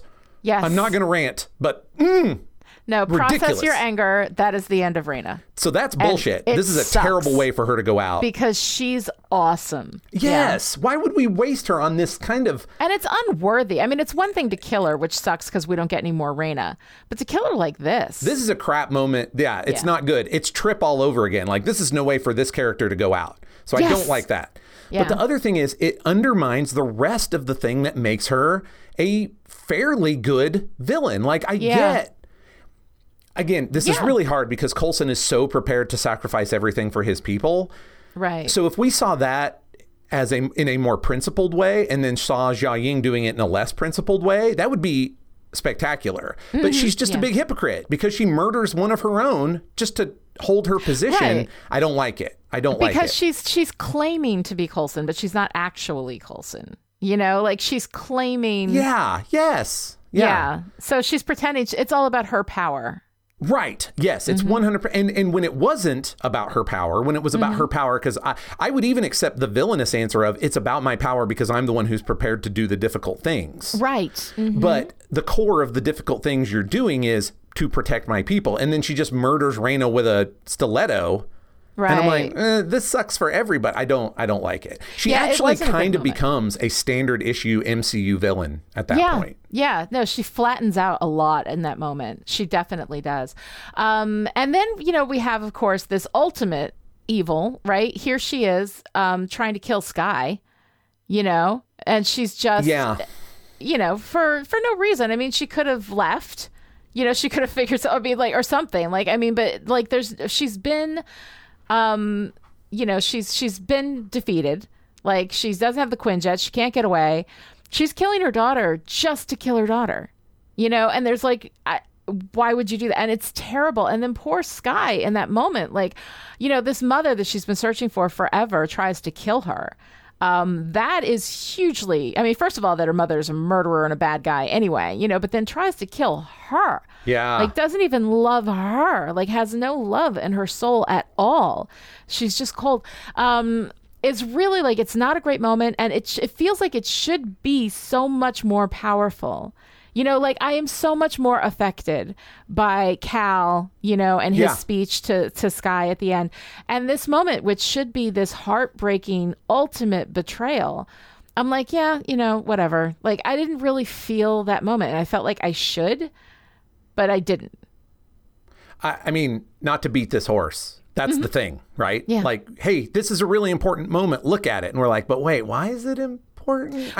We can backfill it. I can tell you why it's important. Right.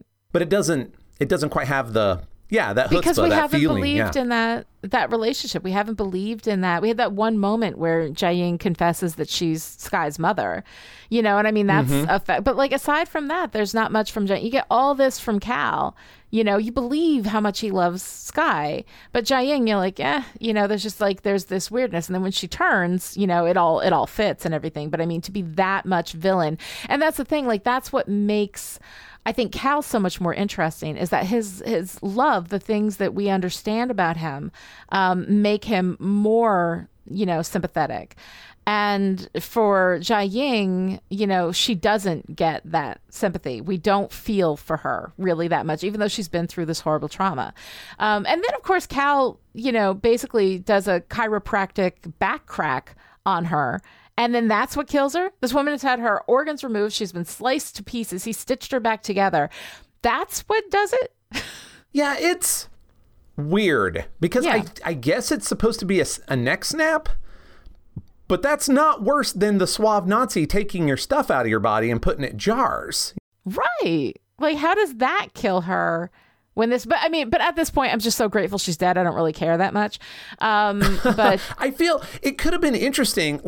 If he had started choking her out. And so it was like a race between could she soak out Skye's life force faster than he could choke the life out of her. Right. That's an interesting, because listen, I don't care how immortal you are, you got to breathe. Right. Right. So, right. I don't know. There's just some ways that it could be done. And instead they were just good enough, just have him snap her neck because that works for everybody. And it's it doesn't really. It doesn't really work. I mean, I do like that he's the one who takes her out. I like that he says, let me carry that, let me do this for you. Like, and that he did love her. And so him making that choice, I think that him choosing to kill her, I feel it for him. I feel that choice for him. But the rest of it between Jiaying and Sky, I'm just like, I didn't need Jiaying trying to kill Sky. She's evil. She's already, I've already seen how evil she is. And it doesn't really, like, what it should do for Sky, this horrible betrayal of the mother that she's been searching for her whole life. We've already kind of had that. Like, she's already realized what Jiaying is. So this moment doesn't give me any more of that. And it just feels like sort of a paint by colors conflict resolution as opposed to actually, making use of the momentum that you've got there. So then there's a moment of silence for Reina, because we've already talked about it a little bit, but we've lost Reina, and she's amazing, and she deserved a better death if she was going to have a death, and I would actually much have preferred for her not to die, but whatever. I'm going to remain in silence because otherwise I know I will rant. It's so sad. It's because she's so fantastic, and I loved her from the beginning. She's great. Okay, so another thing that I love is my Fitzsimmons. Right? I don't hate it. I don't hate it. Oh, God. I just wish that they would do it better. I love it. I love all my Fitzsimmons stuff. I love when he thanks her for making the sandwich, which reminds me, I need to make that sandwich. Chef Jonathan, you are listening to this episode, and this is shameful that you have still not made me this sandwich. I will, until you do it, call it the sandwich. The sandwich. Fulfill my sandwich, Jonathan. All right. When he makes you that sandwich, I want a video. We'll do it as a Patreon exclusive. Oh, my gosh. Okay, Jonathan, call me. Maybe we can do a little cooking show so you can show people all how to do it. And then I'll eat it. Recipe as a Patreon exclusive. Yeah. So, yes, patreon.com/chipperish to find out how you can get in on that. We got to put that up. Okay, Jonathan, I need you to do this. So, okay, we've got the sandwich. That's a hashtag. Everybody, just use that. At Knives and Fire for oh my gosh, flood his timeline. Jonathan. At flood Knives and Fire timeline with hashtag sandwich. He's never going to forgive us for that, but that's okay. Oh, he'll love it. All right, so back to Fitz and Simmons. She made him the sandwich. It's awesome. At the end, I love this moment when she wants to talk to him before he goes on a mission. And he's like, this now? You want to talk about this now? Like all this time. And I'm with him on it. I'm like, okay, come on, Simmons. This has been brewing up for a while, I love that whole thing. And to me, it's like one of my favorite parts. Whenever I have that scene, I watch it over 2 or 3 times. He goes on the mission. He's about to talk to her. Then Coulson calls him out. And it's so wonderful. And then, of course, Fitz on the mission, which I love. I love Fitz figuring out, how to trap Gordon. And then Mac's like, why didn't I think of that? He's like, you've been busy and you're not a quantum physicist. I loved that bit. That line was good. And then when Gordon's like, I'm trapped in here. That's not possible. What did you do? And he goes, science, biatch. Which, biatch is a word that had a very specific moment in time and, is not like, no one can really say biatch anymore. It's just not it's a bad look on everybody, Fitz is literally too young. Yes. To be aware of the album on which that was originated. It was 1995. If his parents were letting him listen to the Chronic, it is unacceptable. My parents didn't know I was, so they shouldn't have been letting me listen. But yes, it's certainly past its moment. Yeah. It's past its moment, definitely. But it's cute though when he does it. And I love his geeky, nerdy joy at figuring out that problem. Like here we have this murderous teleporting guy, and he's and it was a good setup too. It was like, you figured out a way to stop him from teleporting completely. And it was like, well, now my news sounds bad. I know, but he was able to trap him in the room, good. Which was really, really good. And of course, we've seen that before because Jiaying had a room that would do that with Gordon when he first arrived. It's true. That's right. You know, so I mean, he had that ability to she had that ability to control those powers at that point. So apparently there is some kind of scientific, what's it behind it. But it was really fun. It was fun to see Fitz do that. We have that moment where he's got the lead pipe and then suddenly he looks down at it and you're thinking, oh no, Fitz has been stabbed by his own lead pipe. I don't know how that would have happened anyway. But Gordon just materialized around the lead pipe. And I was like, well, I mean, because it wasn't that Fitz was moving the pipe and then he materialized around it. And you would think that he would have learned how to avoid that kind of thing by now. But I guess he's, so thrown off by not being able to leave the room that maybe that's what did it. I don't love it, but I'm going to backfill it because they mention how his senses, whatever senses he has, are also based on the same kind of quantum entanglement that let him teleport.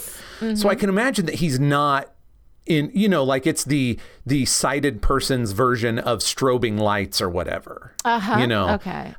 It would be nice if somebody had said that out loud or mentioned it as a possibility, or put that gun up on the mantle before we pulled it down and shot him with it. But hi writers, that's your Chekhov's gun joke for this episode of Listen Up A-Holes. That would have been nice, but I guess when would we do it? I mean, I don't know. It's all. But I buy it. I buy it enough. I like the fact that it happens better than the fact that they shot it so that we wondered if. So we wondered if it was Fitz stabbed. Who had gotten stabbed. Yeah, they did kind of play with us a little bit on that, but it's a really nice Fitz moment. And then of course, at the end we get the Fitzsimmons coda, right? To set us up for season 3. They make a date, right? He asks her to dinner. They're, getting all ready to finally do this thing. She gets swallowed up by a liquid rock because of the Whedon rule. If two people are in love and about to be happy, they are not about to be happy. Take it away. That's fantastic. Yeah. But the thing that was funny, and I don't know if this is just me, but The Rock, when it was done swallowing Simmons, the way that they did the sound design on that felt like they were building up to a burp sound. Yeah. And I know they wouldn't do it because it would be too cartoonish. But it felt like they were setting that up. Am I the only one who anticipates a burp at the end of that? I didn't, but as soon as you said it, I was like, yeah, I get that. I get that. So that's our end of Fitzsimmons for the season, and I kind of, as horrible as the Whedon rule is, I kind of dig it. Yeah, I mean, it's a place on my shit Whedon does that annoys me bingo card, but it works here. It works here. Well, I dig it because I know where it's going. Cheating. I see. Yes, it's cheating. I hated it in the moment. I was very angry at the end of season 2 because I was watching these. I don't watch things live week to week. I generally don't. A show has to really have me, in order for me to do that. I wait and I binge. And at the end of season 2, when I knew I had to wait for the rest of this, I was like, no, I was furious. And it's the whole Whedon thing that is very annoying, that if anybody's going to be happy, if you're shipping anything and they get together, within 30 seconds, something awful is going to happen to one of them and they're going to be separated, and it sucks. But I really do actually like this. And I like the way that it's resolved. When we get to season 3, which is going to be a while because we got a lot of other MCU stuff that we're going to be doing here. It's going to be a lot of fun. I'm looking forward to talking about that with you. Definitely. So another love story, I guess you could call it a love story, a weird, twisted, obsessive thing. Whoa. It's possibly our most well fleshed out love story, frankly. Do you think Ward and Agent 33? Yes. You buy them as a love story? Oh, they're a complete mess, but yeah. Oh, God. I don't know. It doesn't work for me in a million ways. And part of it is because Ward is clearly a sociopath and sociopaths cannot love. Okay, listen, I don't want to spend the time on Ward and Agent 33. I want them not part of this season. They're not necessary. But they're here. And at least they did. They built the story, I guess, with the two of them. But I find it all to be really gross. And Ward is kind of our skeleton key bad guy. Got a plot hole that needs a bad guy in it? Just put Ward on it. And there he is. He just kind of is like our bad guy spackle, for the whole thing. And I do feel bad for Agent 33 because she went through all of this mind messing with Hydra, then fell into Ward's hands immediately after Whitehall is killed. So she's super vulnerable. She doesn't know who to believe. She doesn't know what to do. Her mind is not her own. Now she's just gone off the deep end. And you know what? I sympathize with her. And not to mention her entire sense of identity, because she lost her face while she was under Whitehall's control. She doesn't know who she is. She picks up Ward, like a bad habit, right at the worst time. A venereal disease. Seriously, like a venereal disease, absolutely. And so she's just had the worst luck. And when she dies, though, I'm like, okay, I don't care. I don't miss her. It's not like Raina where I'm like, oh no, fine, just get Agent 33 out because everything with her is such a mess. Yeah, I mean, I do feel bad for her because of her arc, you know? Yes. But she and Ward really are in a season filled with fat that could be cut. They are the fattiest fat that can go. Yeah. Which is really also why it's weird to me that they put the most time and effort into their relationship. Like, I buy them more than I buy Bobby and Hunter. I buy them.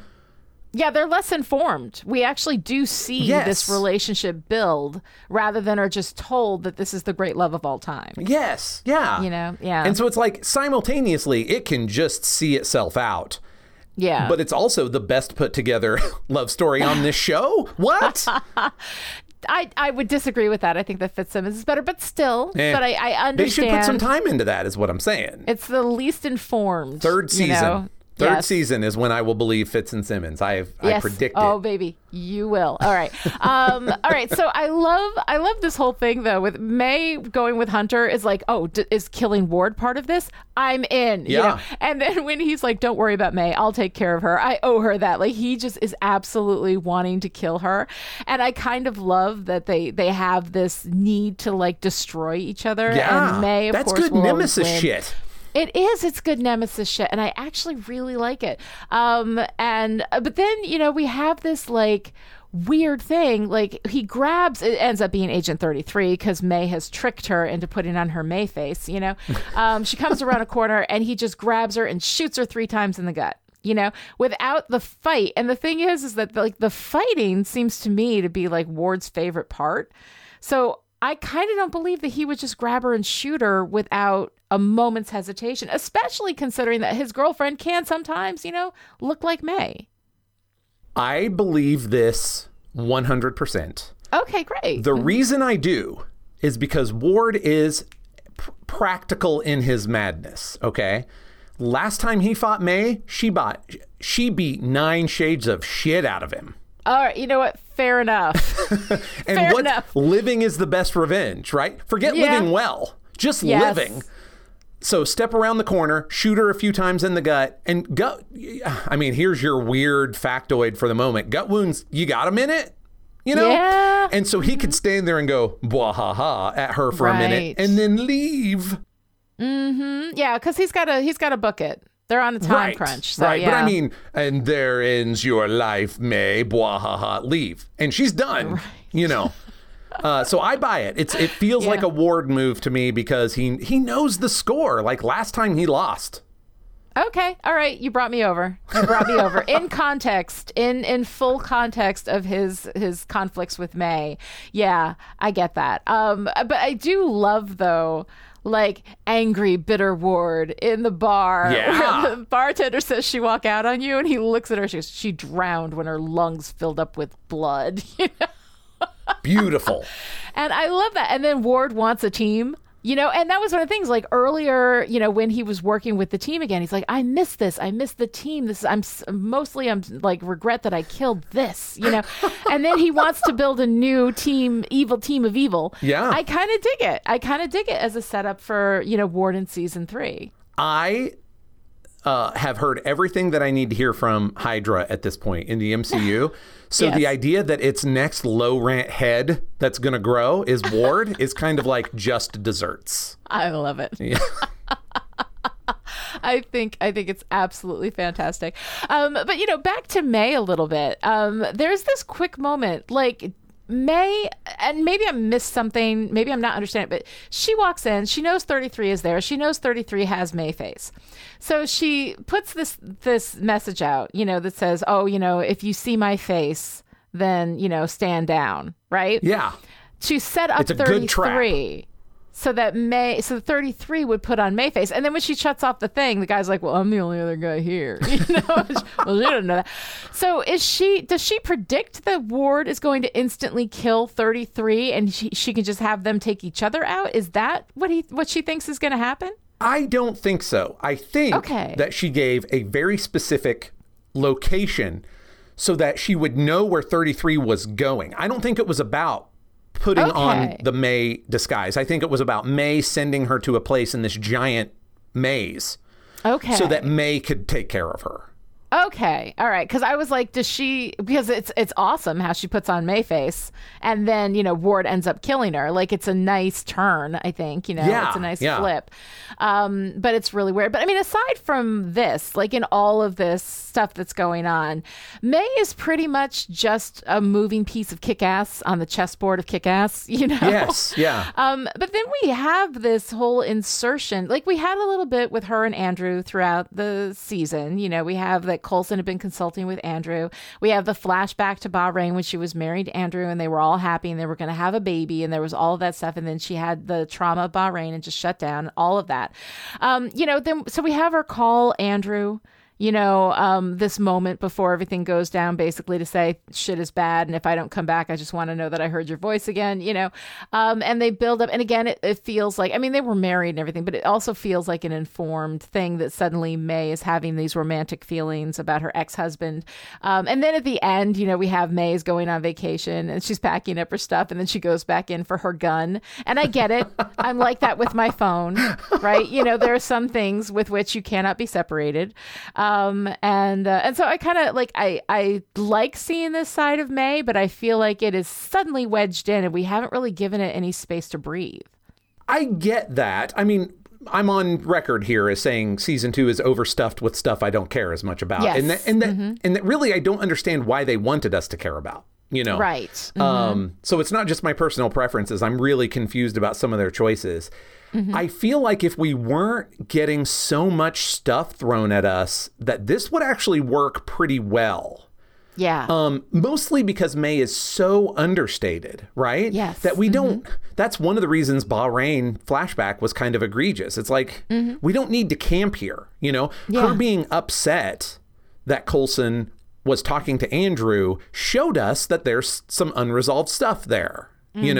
Like that's about right for May. Yeah. And then that phone call and he says, I haven't had one of these since Bahrain. And I'm like, if we hadn't belabored fucking Bahrain, that would be fraught with meaning, Right. And so, I get you, but I actually think it's about right. It's just we had to kind of sift it out of a bunch of other stuff we cared a lot less about. Yeah, there's so much other stuff going on that it feels crowded. And it feels a little sudden to me, in these last couple of episodes that we're building that up, But May rethinking some of her life choices this season actually makes a lot of sense to me. Like, if you can just focus on the May parts of the episode, you're like, yep, this scans. There you go. To me, works for me. Yeah. All right. So Bobby is another thing. Like Bobby, I have been somewhat lukewarm about, throughout the run. Like, and she's okay. I don't mind her.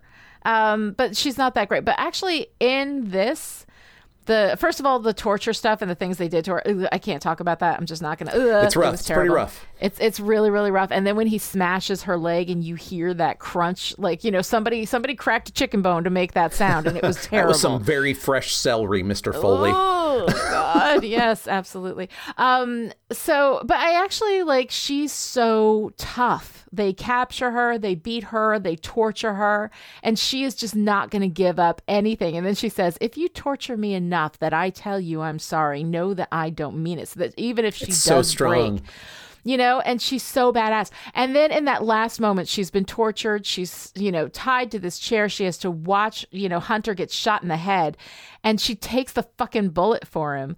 Like, it's so, oh God. And then when he finds her, the thing with Bobby and Hunter, it's been predominantly informed. All of this has been really super informed as opposed to shown and demonstrated for us. In this moment, though, I feel like that's a demonstration. When he sees her and gets her and she's been shot and he's like, I feel what he's going through. So at this point, I actually do. The performances are really good. The choices that they make, I think, are really good. And so while this whole sidecar, on this wobbly motorcycle of a finale, feels a little bit, off on one wheel, I think that in and of itself, it works pretty well. I mean, how'd you feel about that? I have a lot of complicated feelings about Bobby in this episode, or these batch of episodes. I actually think that Bobby is the biggest example of something that they are doing here, where we rehabilitate a bunch of backstabbing assholes by making them feel pain in front of us. Yeah. And that is frankly pretty fucking cheap. I mean, again, I'm kind of on record as thinking that these rehabilitations happen too fast. Yeah. All things considered. Well, but also Bobby was portrayed as the good guy the whole time. I mean, she was the one who was like, I'm really sorry about this, but you have to understand this is where we were coming from. And she's trying to work with everybody and she's coming from. So she was never really portrayed as a backstabbing asshole. Although technically, yeah, she was. I mean, no, but they never let her have the consequence of that. She always was the good guy. She always was treated as though she was the good guy. Nobody was really even mad at her that just much Hunter. when it happened. Yeah. And we have not cared about Hunter until, I know you like Hunter. About Hunter. I know. So you and Jed, apparently, yes. whatever. Yes. No. So I really like her being so badass. Yeah. But I feel like her possible most badass moment is sacrificed on the altar of rehabilitating her as a character. Sure. Because what I think actually is, based upon what we have seen of Bobby, I think the most awesome possible thing for her, and believable in a lot of ways thing for her, would have been for her to get loose and fucking wreck Warden 33 and walk away putting sunglasses on while the warehouse explodes behind her. That is what should have happened. Yeah. We don't need a rescue. Fuck Hunter and him taking and her taking a bullet for him. I mean, it's a good moment, but I'd rather have her be fucking Mockingbird on screen than take a bullet for Hunter. Yeah, no, I can definitely see that. And I mean, the thing is, like, I feel like in the story itself, the writers have never held her responsible. They've always portrayed her as a good guy, just doing the best she can, even during all of that betrayal, even during everything that happened with Gonzalez. So I feel like they're not actively trying to rehabilitate her because they never saw her. The writers, I think, never saw her as having done a bad thing. That it was completely understandable. That's interesting because Hunter, who is supposed to be our more sympathetic character here, as he was betrayed, not betraying, does hold her responsible. He's the only one. And, well, I mean, yes and no. So this is the difference in Watchers, right? I have actually been more annoyed at her because she's walked this line. Like, she's lukewarm, Be hot or cold. Yeah. Like, either own your betrayal or say, we really shouldn't have done this. Right. Hashtag Team Coulson, whatever. But this, like, walking the line makes her worse to me. Like, well, she never seems to feel bad. Right. Like, she doesn't seem to feel guilty. She's like, I did what I did and I stand by it. And I think it's the right choice, and so I don't feel like we ever really have her, have consequence for that. And then this, this tormented love story of she'll take a bullet for him and he, rushes to save her while everything else is going on. That's what he's going to do. He's going to save her, I can see like where that doesn't work in the greater context, of the whole thing. In the moment itself, I like it. And for me, it makes me like her more. Okay. Yeah. I'm poised to like Bobby. I just, I don't know. I loved her at the beginning. Yeah. So I don't know. I would just rather see her be awesome and competent. Plus, Warden 33 need a fucking beating, and Bobby giving it to them is probably second best after Mayor Sky doing it. So, well, I also like the idea of kidnapping Bobby was a very, very bad idea. Right. I like the idea of them being able to do that. There is this spectacular moment in a Batman story of a few years ago where he and a bunch of his friends who have sidekicks, the sidekicks get kidnapped, and the villain is like on the microphone going, "We have your children, advantage evil," and Batman's just like, "That ain't gonna go the way you think it's gonna go." And he's right, and it would be so amazing for Bobby to be that person on Agents of S.H.I.E.L.D. And what would be really funny, too, is if as the warehouse is burning behind her and she manages to pick up a pair of sunglasses, that's when May and Hunter land ready to kick ass and rescue her. And then they're like, oh, I guess you just need a ride. Right? Right? Okay, now I'm completely convinced that would have been the much, much better ending. Just needles still in a couple of her fingers. And we saw Ward take his sunglasses off and put them in his pocket, so we know they're his. Oh my God, that would have been awesome. And she's just like, I mean, I even had this moment. I mean, this is my little fanfic, but I even had this moment when it looked like she was going to lose and I thought she might still win, that I wanted. I know she's not going to, because I know they never call her Mockingbird, but there was a moment when she was like, I'm not fucking Ward. I'm not your cavalry. You've bitten off more than you can chew. I'm Mockingbird, and then just beat the shit out of them. That's what I want. That actually would have been fantastic. And now I'm wishing that was what had happened. I want like May and Hunter all ready to like kick ass and take names, and they land and they're like, okay, so you need a ride back. Just silence as they watch the place burn. Yeah. And then, you need a ride then? And then that's it. Just like, anybody got a cigarette? No? That would have been really fun. Okay, let's go. All right, let's go.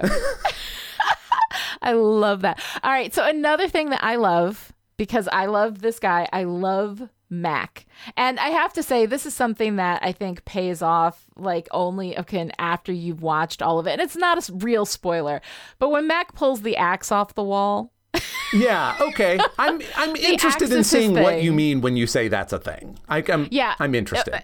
Eventually we're gonna talk about it, but eventually, like the Mac and the axe and the whole thing, like it's an iconic thing for him, is the axe and how he works with an axe. So it's wonderful. Like, I love him in this whole thing. I love where he's I'm in a crackhead's first, ask questions later frame of mind. Smart. When he hits Lincoln, you know, and hitting Lincoln is never a bad idea. Always knock Lincoln out. Always hit Lincoln. Always hit Lincoln should be absolutely the one thing. Your newest chipperish t-shirt. Yes, always hit Lincoln. Always hit Lincoln. And I do love this moment too, where Gordon shows up in the room and he's sitting there with the axe on his lap and he goes, "It's Gordon, right?" And he goes, "And you are?" And he goes, "I'm the guy that kills Gordon." And I love that line. I love Mac. That line is amazing. It's a little too much line considering how things actually go. Okay, yes. So actually, it Fitz accidentally. Gordon essentially commits suicide by Fitz. Accidental suicide by Fitz. Accidental suicide by Fitz. So I mean, like, I understand, but the line line's amazing. Is brilliant, and the way he delivers that line is amazing. Henry Simmons is one of my favorite people ever. That's the actor who plays Mac. And when he chops off Coulson's arm, he is such serious goddamn business. I love this guy so much, and I only love him more every time he's on screen. I want to come back to loving him. I'm excited for the day. He's still a betraying asshole as far as I'm concerned. You just gotta forgive it. You just gotta let it go, because there's never going to be any consequence for that. I mean, as soon as we stop talking about, not you and I, like as soon as Agents of S.H.I.E.L.D. stops referring to anything that happened this season. Exactly. We'll just kind of forget that. But no, Mac is kick-ass and awesome, and I love him. I mean, because I loved him back in the day when he was like rehabbing Fitz and all that stuff. So, Yeah. No, and that's what I love, too. I love that he is this example of masculinity. Like, he's big and he's strong and he's muscled and he can beat the hell out of anybody, but he's also emotionally connected and he can have really intimate emotional connections with other men without it necessarily being like some kind of questioning of his masculinity. Because if you have intimate emotional relationships with other men, somehow that, takes down his masculinity. It doesn't. Like, the way they represent masculinity in Mac is so fantastic. And I love it. I love that he's balanced. He's not muscle. He's not dumb. He's capable and he's emotionally connected. And I'm here for Mac. I love him. I want to do it. So come on, season 3. That's Mac. That's Mac. All right. So before we wrap all of this up, there is one thing, and we've been kind of hinting at it all throughout, is that the one thematic thing that runs through this whole season is the role of trauma. Yes. And the ways in which that it affects people. We have so many of our characters recovering from various traumas and traumatic experiences. I mean, we've got, of course, Cal. Right? He is basically entirely defined and informed by his trauma. Mm-hmm. We have Jiaying, who had a similar trauma, although she personally experienced, being torn apart into pieces, and then became this, evil thing that she becomes. Agent 33 and the results of her trauma and everything she's been through, so traumatized that she will fall in love with Ward. So, I mean, that's seriously bad. And Ward to a certain extent, because we're talking about him and his like need for closure and how he, met with his family and finished all that and all of that stuff that he did and the trauma that he went through. And when he, at the beginning of the season, when he was, locked up in the basement and you could see this damage, roiling within him. He was so desperate and he was just trying to like grab onto Skye in any way that he could. And processing his trauma, all of the stuff that he did, processing his trauma, of course, by murdering his family, a big chunk of his family, that was part of it. All of these things together, we've got May processing her trauma from Bahrain, everything that went on there, and working her way through all of that stuff. We've got Fitz, because he had a traumatic brain injury. He was, Ward tried to kill him. Simmons processing her trauma with that, where she wants to kill Ward and she's going to try to kill Ward, and the difference between Fitz and Simmons, like Fitz goes after Ward and he's like, yeah, and they had to hold me back. Like he was ever going to actually be able to do any damage. Very to Ward. Performative. Yeah. But Simmons goes after him, with a splinter bomb. Like she ended up killing Bakshi by accident, but she meant to disintegrate Ward and would have done it without thinking twice, So we've got the role of all this trauma in people's experiences and the ways in which it changes who you are. I mean, you look at, I believe like all the Bahrain flashbacks and everything, like for me, way too much. I didn't enjoy it, but we do see who May was before Bahrain and then who she is after Bahrain and how much she is shut down because of that trauma. And actually the whole season together as a treatise on how people deal with trauma and what trauma does to people, I think is really interesting considering the amount of trauma that S.H.I.E.L.D. itself inflicts. Yes. Ooh. Yeah. Both within and without. Yeah. Because a lot of this, you look at the people like when Cal was getting all these people who had been on the index, and whatever the hell they did to Drea de Matteo, that character. Yeah. Like with the metal nail thing, like I don't even know what the hell was going on with her. But like all this trauma, the guy who couldn't speak and had to have like the physical leather mask, the body horror of that is just terrible. There was actually a lot of body horror in that episode. So I find that really interesting, kind of this whole, it feels like a whole meditation on trauma, but I'm not sure, first of all, that it was deliberate. I'm not sure that it was really a discussion of trauma more than a trauma is why, right? Trauma is why Cal is this. Trauma is why Jiaying is this. Trauma is why May is this. I would say that as far as processing trauma goes, May probably is the character that did the most of that. And on kind screen? of worked her way through definitely it. on screen. A little bit. Yeah. So I don't know. What do you think about all this? I think that if we had to pin the creators, I think I agree with you that it's largely accidental or incidental. I think just looking at how the season plays out, if we had to pin them down, I think that they would say these are identity questions. Yes. Like, who are you? Mm-hmm. And I think we have a S.H.I.E.L.D. collective identity question. That's why I say that. That's part of it. And also the Inhumans, like, who are we? Absolutely. And we're defined. Skye. And Skye. Yeah. Skye is a huge identity story, especially going to the point where she transforms not just physically, but who she is. She goes from Skye Actual no name change to Daisy Johnson. Genetic change, So I think if we pinned them down, they would say it's an identity story, but it is really interesting how many of these identities are shaped by either overcoming or not overcoming your trauma. Or I guess you could say it's always overcoming, but like, did you do it in a healthy way or less so? Well, I don't know that you overcome trauma. I think you live with trauma. Yes. Trauma transforms what you are. Like regardless of, whether it's physical trauma or emotional trauma, it changes you and you will never be the same again. Once you've gone through a traumatic event, you are fundamentally changed by that. And the acceptance of that and how you move forward with that. Again, the question is, do you move forward in a healthier way? Do you process it and make it part of you? Or do you constantly hold it in your hand and are therefore kind of debilitated by it because you will not put it down, which I think is what we see with Ward. Ward holds that weight in one hand all the time and is always kind of like less of an effective person in anything that he does because of that. Yeah. You know, I think Cal and I also, think also he's similarly. Yeah, exactly. Yes, absolutely with Cal. And so I think that's really interesting. Do you hold it outside of yourself and fight with it constantly, or do you, like May, integrate it, accept it, and work with it? You know, which interestingly enough, by the end may not be, it is a healthier way, but it may not be the healthiest way, right? Yeah. Because by the end, she's reevaluating that. Like, this worked, but did it work as well as I would prefer it to work? And I think you even had Cal doing that before Tahiti, where he was like, I wish that I had not done the things that I did because of losing you.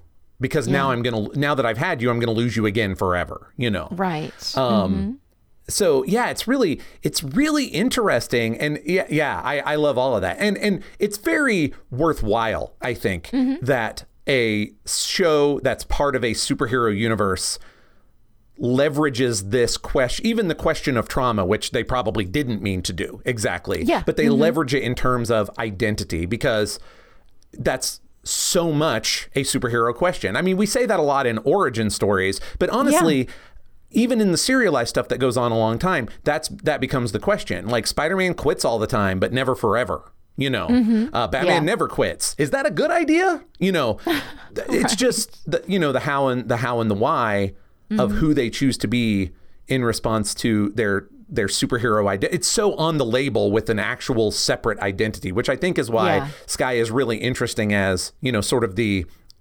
thesis statement of that whole thing. She changes the most physically and emotionally in the most healthy way. Yeah. And then integrates that by becoming essentially a whole other, like rebranding herself, renaming herself, owning her different identity instead of it owning her. Well, she transforms. Yes. You know? Yeah. She's not holding on to who she was. She's accepting that she is just different now. And of course, that's a big thing for Fitz, too. Yeah. Right? Yeah. Fitz is the one who gives her that whole talk. You know, you're just different. Yes. Like, that's it. You're just different. And accepting that. So actually, I think for something that I feel like trauma is brought in here for the purposes of this is why, you know, trauma is why, and also for purposes of motivation for characters. But in reality, there actually is a fair amount of kind of philosophical discussion about when you have changed. You know, when something has happened to you that has fundamentally changed who you are and how you interact with the world, you know, do you fight it? Do you hide it? You know, which is what they tried to do with Skye in the beginning. Fitz has fundamentally been changed by the events of what Ward did to them, throwing them at the bottom of the ocean last season, right? Fundamentally changed. Everything about his identity has changed, and he struggled with that, but he was able to incorporate it into who he was and accept it.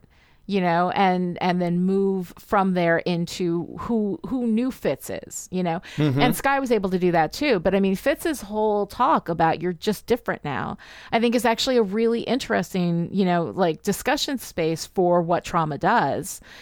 So whether they meant to do it, for people who didn't mean to do it, I think you're right. I don't think they meant to do it. But we have it coming up so much in this season that I think accidentally they sort of fell backwards into really interesting thematic discussion. Yeah, I agree. It's very good. In fact, if they had realized that that's what they were doing and kind of focused on that instead of the very specific identity half of that, I think that we would have lost some of the fat that we haven't loved this season, you know. Yeah. And that's what, you know, understanding a theme. Like when I teach writers, I tell them not to worry about theme until they get to revision, right? Yes, yeah. Because otherwise it'll hijack your story and you'll start making choices that are specifically about theme. But once you're in revision, you've written your story, you can go back and you can take the stuff that doesn't speak to that theme and kind of angle it toward it or cut it out or whatever, and you can make it work better all together. But when you are writing in the moment like this, You know, the season is a whole narrative unit in and of itself. You don't know what it's about till you get to the end of that narrative unit. But there is no time to write all the episodes, look at them, then go back and rework them for theme. You're doing this. You're laying track as the train is coming, you know? Yes. So it's one of those things that you can't really do. And so for something that didn't offer that opportunity, I think in some ways, whether they intended to or not, they really did do an interesting meditation on this. I agree. I think it's really great. All right, so now we're moving into season 3, which I think is my favorite of all the seasons of Agents of S.H.I.E.L.D. Okay. Season 3 is like, you know, I've liked the show before that. Season 3 is when I was like, I love this show so much. So season 3 for me is really good. I'm hoping that you love it too, but if not, that's okay. That's okay. I will love it enough for both of us. But here we have some setups, you know, for what's going to be going on in season 3. We have the Terrigen crystals getting into the water, into the fish pills. And so I think that you can anticipate some of the things that may possibly stem from that. Will there perhaps be a rise in superpowered people? I don't know, Joshua. Maybe. I don't know. We've also got the mystery of the liquid rock that swallowed Simmons. And one of the things that I was interested in, I didn't know if this was something that had existed in the Marvel comics. And based on the fact that you didn't talk about it in 4-Color Facts, I'm guessing this is a new thing. But I'm curious if there's anything in Marvel DNA that kind of is a match for this, or if this is something wholly new that we're doing. I do not have any theories currently. Okay. And I am resisting thinking about it too much. The reason that I'm not thinking about too hard is they are so wildly divergent from any of the Inhuman stuff that I know from the comics. Yeah.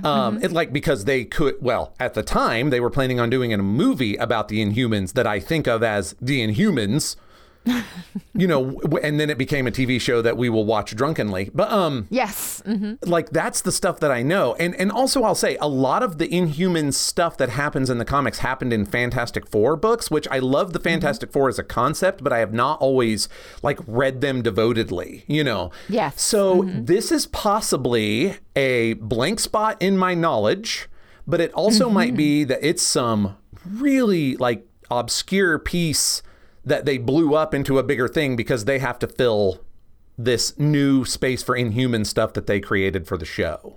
Yeah. So I'm kind of just like, I'm leaving it out there, you know, I will get to it. I'm also afraid to spoil myself. So it does, because I'll be honest, it tickles a couple of memory bank things, but nothing that I would have had to go look some stuff up, and I was afraid to ruin it for myself. So I'm letting it live, you know. I think that's best. Yeah. And so I'm looking forward to the comic reading a-holes letting me know how wrong I am in the Twitter TL. Like, that they're going to be like, what, did you not read this story? And then I will either instantly realize, oh, it's that thing, you know. Yeah. Or that won't happen. And anyway, I'm excited to see, but it tickled a couple of things, but nothing that I would have been able to just like pull out of my pocket. And I was afraid of falling into a spoilage area. So yes, I'm letting it sit. I can definitely understand that. I was just curious because I was waiting. Like, I don't know if there's anything there. And I was like, oh, I wonder if he's going to pull anything up about the liquid rock. Inhuman stuff is weird. Yeah. So I wouldn't be surprised if it is a thing that I'm just either not aware of or haven't thought about in 20 years, you know? Yeah, right. All right. So moving forward, is there anything else that you wanted to talk about that we didn't hit on today? Yeah, I have kind of a question going, or it's not one you have to answer because it's kind of spoilery, but I will say that thematically to the MCU at large, the idea that Skye and Coulson are going to go off and create Secret Avengers makes a lot of sense for this show. I also feel like it kind of, you know, kicks at the lower bricks in the Jenga tower that is the MCU world building. Right. I think at this point, we are seeing a separation between what Agents of S.H.I.E.L.D. We've had Agents of S.H.I.E.L.D. kind of, you know, we like the Theta Protocol thing, like, which was a stupid connection. When S.H.I.E.L.D. fell in Winter Soldier, we had that, connect and everything. We are seeing the movie MCU separate, I think, a bit from the TV show so that they're not kind of tied together in this, awkward three-legged race where they've got to be aware of each other for whatever it is that they're doing. I think they just try to stay into separate spaces. So I would say we're going to see more of that kind of like diverging between the two properties while still being in the same universe. I find that understandable, yes, but also disappointing. Yeah. Because I feel like the machine is big enough that if they gave a damn, they could still do it. Yeah, I think it's hard I imagine that the coordination absolutely would be difficult based on when things are happening and, like when stories are being broken and to be able to break the TV show while the movies are being broken. And for, people like breaking is when you take the story and figure out all the beats and what's happening, like how all the pieces are moving around within a particular story. You break it out, you break a TV show into all these different episodes, and break the story when you figure out what the story beats are going to be. So as the movies are being broken out into these various story beats with all of these considerations that they have to have of, who can we get, who's available for these movies, what, and all the different things that are happening within like the grander MCU. And then you've got this, Agents of S.H.I.E.L.D. story, which is a smaller scale generally. When something happens in the MCU, it happens in the whole world. When something happens in Agents of S.H.I.E.L.D., although actually there's stuff that does kind of, but anyway, it's all like it's on this like different, this sort of separate space. Yeah, so most yeah. of the S.H.I.E.L.D. stories can kind of fly under the radar of the general MCU, and I think that they're trying to do that a little bit more. So it's a little bit awkward sometimes if you're trying to reconcile, in the little the books, try to reconcile the books for the greater MCU and then the TV show. But basically they're kind of like humming alongside each other and trying not to look at each other too much. Because I think it ends up with things like Theta Protocol. You try to incorporate stuff too much, and they're two different worlds in a sense, because every story is its own world. Right. The story of Iron Man 2 is different from the story of Thor, or story world of Thor, even though they are in the same world. They also have their own individual bubbles, world sure. bubbles. Yes.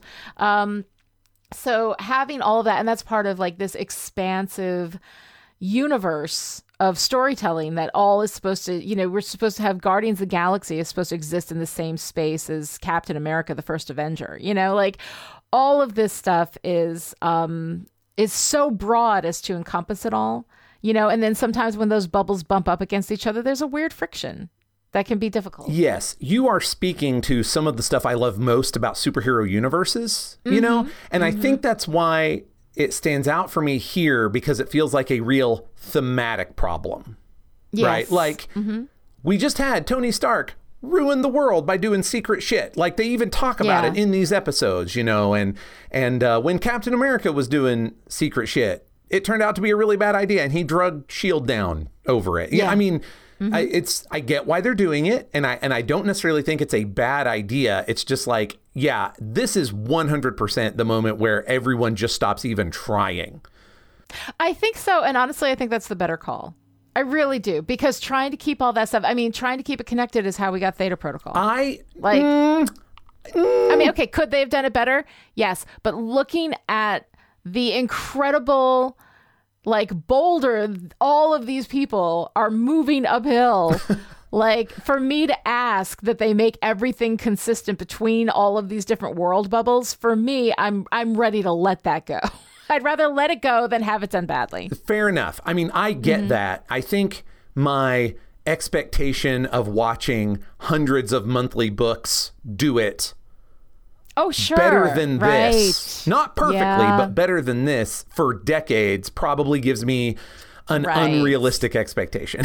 I don't have that experience or expectation. I look at this and I'm amazed they're doing it as well as they are. But you've seen people do that, yeah. Because it's a different machine. When you're writing books and comic books, though, so much more of the control is available in fewer hands, whereas we've got so many people doing so many different creative things in so many different spaces, and some of it is arbitrary. You know, one of your stars has another commitment, and then suddenly you've got to do this movie without that character there or whatever. Like, there's so many different things involved in the television and movie production, and so many more creative hands at work. If you've got, you know, a writer and an illustrator, like, or even a team of writers and illustrators on one line, and then you've got a team on the other, they can talk to each other and coordinate.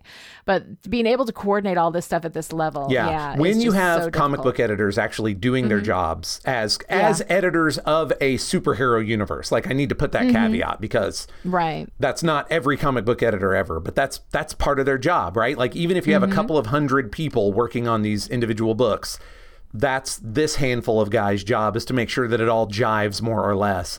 And yes, it is probably unrealistic for me to expect that same kind of thing from such a different creative machine across television and movies. I get it. But it's also like, oh shit, Secret Avengers, you guys, that doesn't work. Right. Yeah. Yeah. And if there was one person, you know, and I guess you could say Kevin Feige, but even so, like, it's not. Like, there's just so many people involved. There's so many creative decisions happening at so many different levels. And God knows that the, you know, corporate machine, you know, this Gordian knot of various corporate interests that is Disney and Marvel and everything, and Best Buy. I don't even know what the fuck they own now. It's like everything, you know, so all of it is so like pulled together, and all of these corporate, like, the idea that they're able to even get this stuff to harmonize as well as they do, to me, is a miracle and well beyond my expectations. I'd rather them just not. I'd rather them just whistle past it and be like, whatever, we're not doing this. Which I think we're going to do more as Agents of S.H.I.E.L.D. moves on. Well, what's interesting is, I think that's what, this will be my final thought, I think that's what the Netflix series do. Yeah.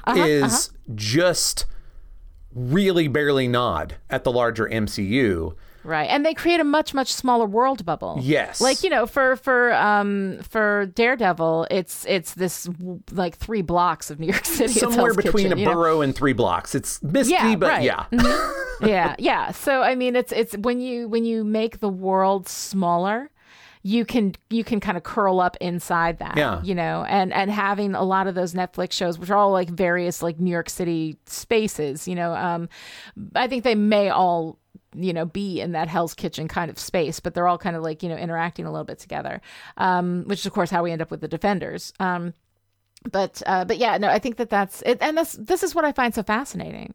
The idea of all these different world bubbles existing within the same story universe, you know, and yet tonally and, you know, the storyscape and the scope of them are different. And God, to me, it's fascinating. I'm just beginning, after doing this for, you know, how long we've been doing this, just beginning to wrap my mind around it. And I absolutely freaking love it. I think that amazing. If we see a shift towards more cohesion in Disney Plus shows, I will not be surprised.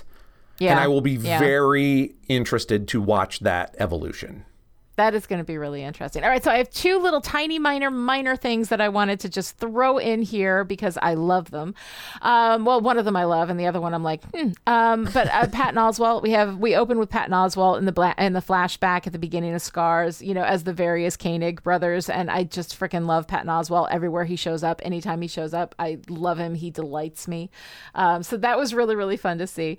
But the other thing that I thought was weird was the actual effect of the cocooning. Because when Trip and Raina and Skye were cocooned, right, the cocoon sort of like came over them like a mud bath, you know, and it just covered them completely. But here, when Beardy McGee cocoons, when they throw him in with the other people on the ship, and she throws the Terrigen Mist in, like, his beard is still outside the cocoon. I mean, it turns gray like the cocoon, but like all of his hair and his clothes, the clothes are actually outside the cocoon. When Gonzalez cocoons, he's still got his kick-ass Edward James Olmos mustache, right? And his glasses are on the outside, and his clothes are on the outside of the cocoon. But the cocoon has like a mass to it.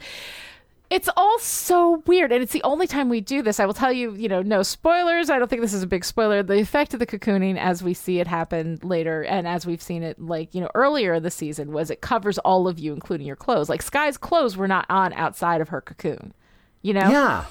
Trip's clothes were not on outside of his cocoon. The clothes and the hair on the outside of the cocoon cracked me up. I did not understand it. It was the weirdest choice mannequins you could possibly have made.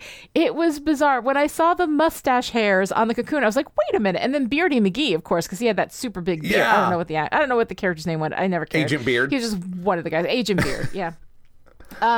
He was, it baffled me. I'm like, why are his clothes, his glasses, and his mustache outside of the cocoon? It's a choice.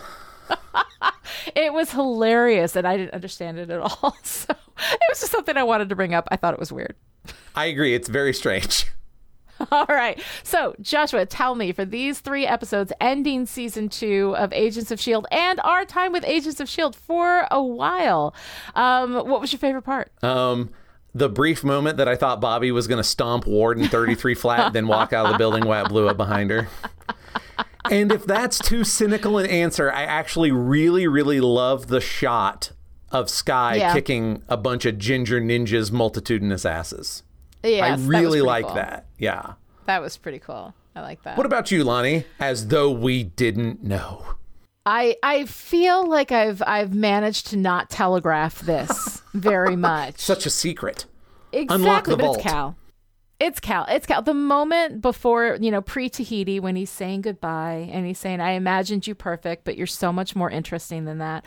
I love that so much. It's so touching. And I've loved Cal this whole season. I've loved Kyle MacLachlan in this role the whole season. It was an absolute delight, my favorite part of the whole season. And so I'm sad to see him go, but I'm glad he got a nice ending. I agree. The happy ending for Cal was really unexpected, and I appreciated it a lot.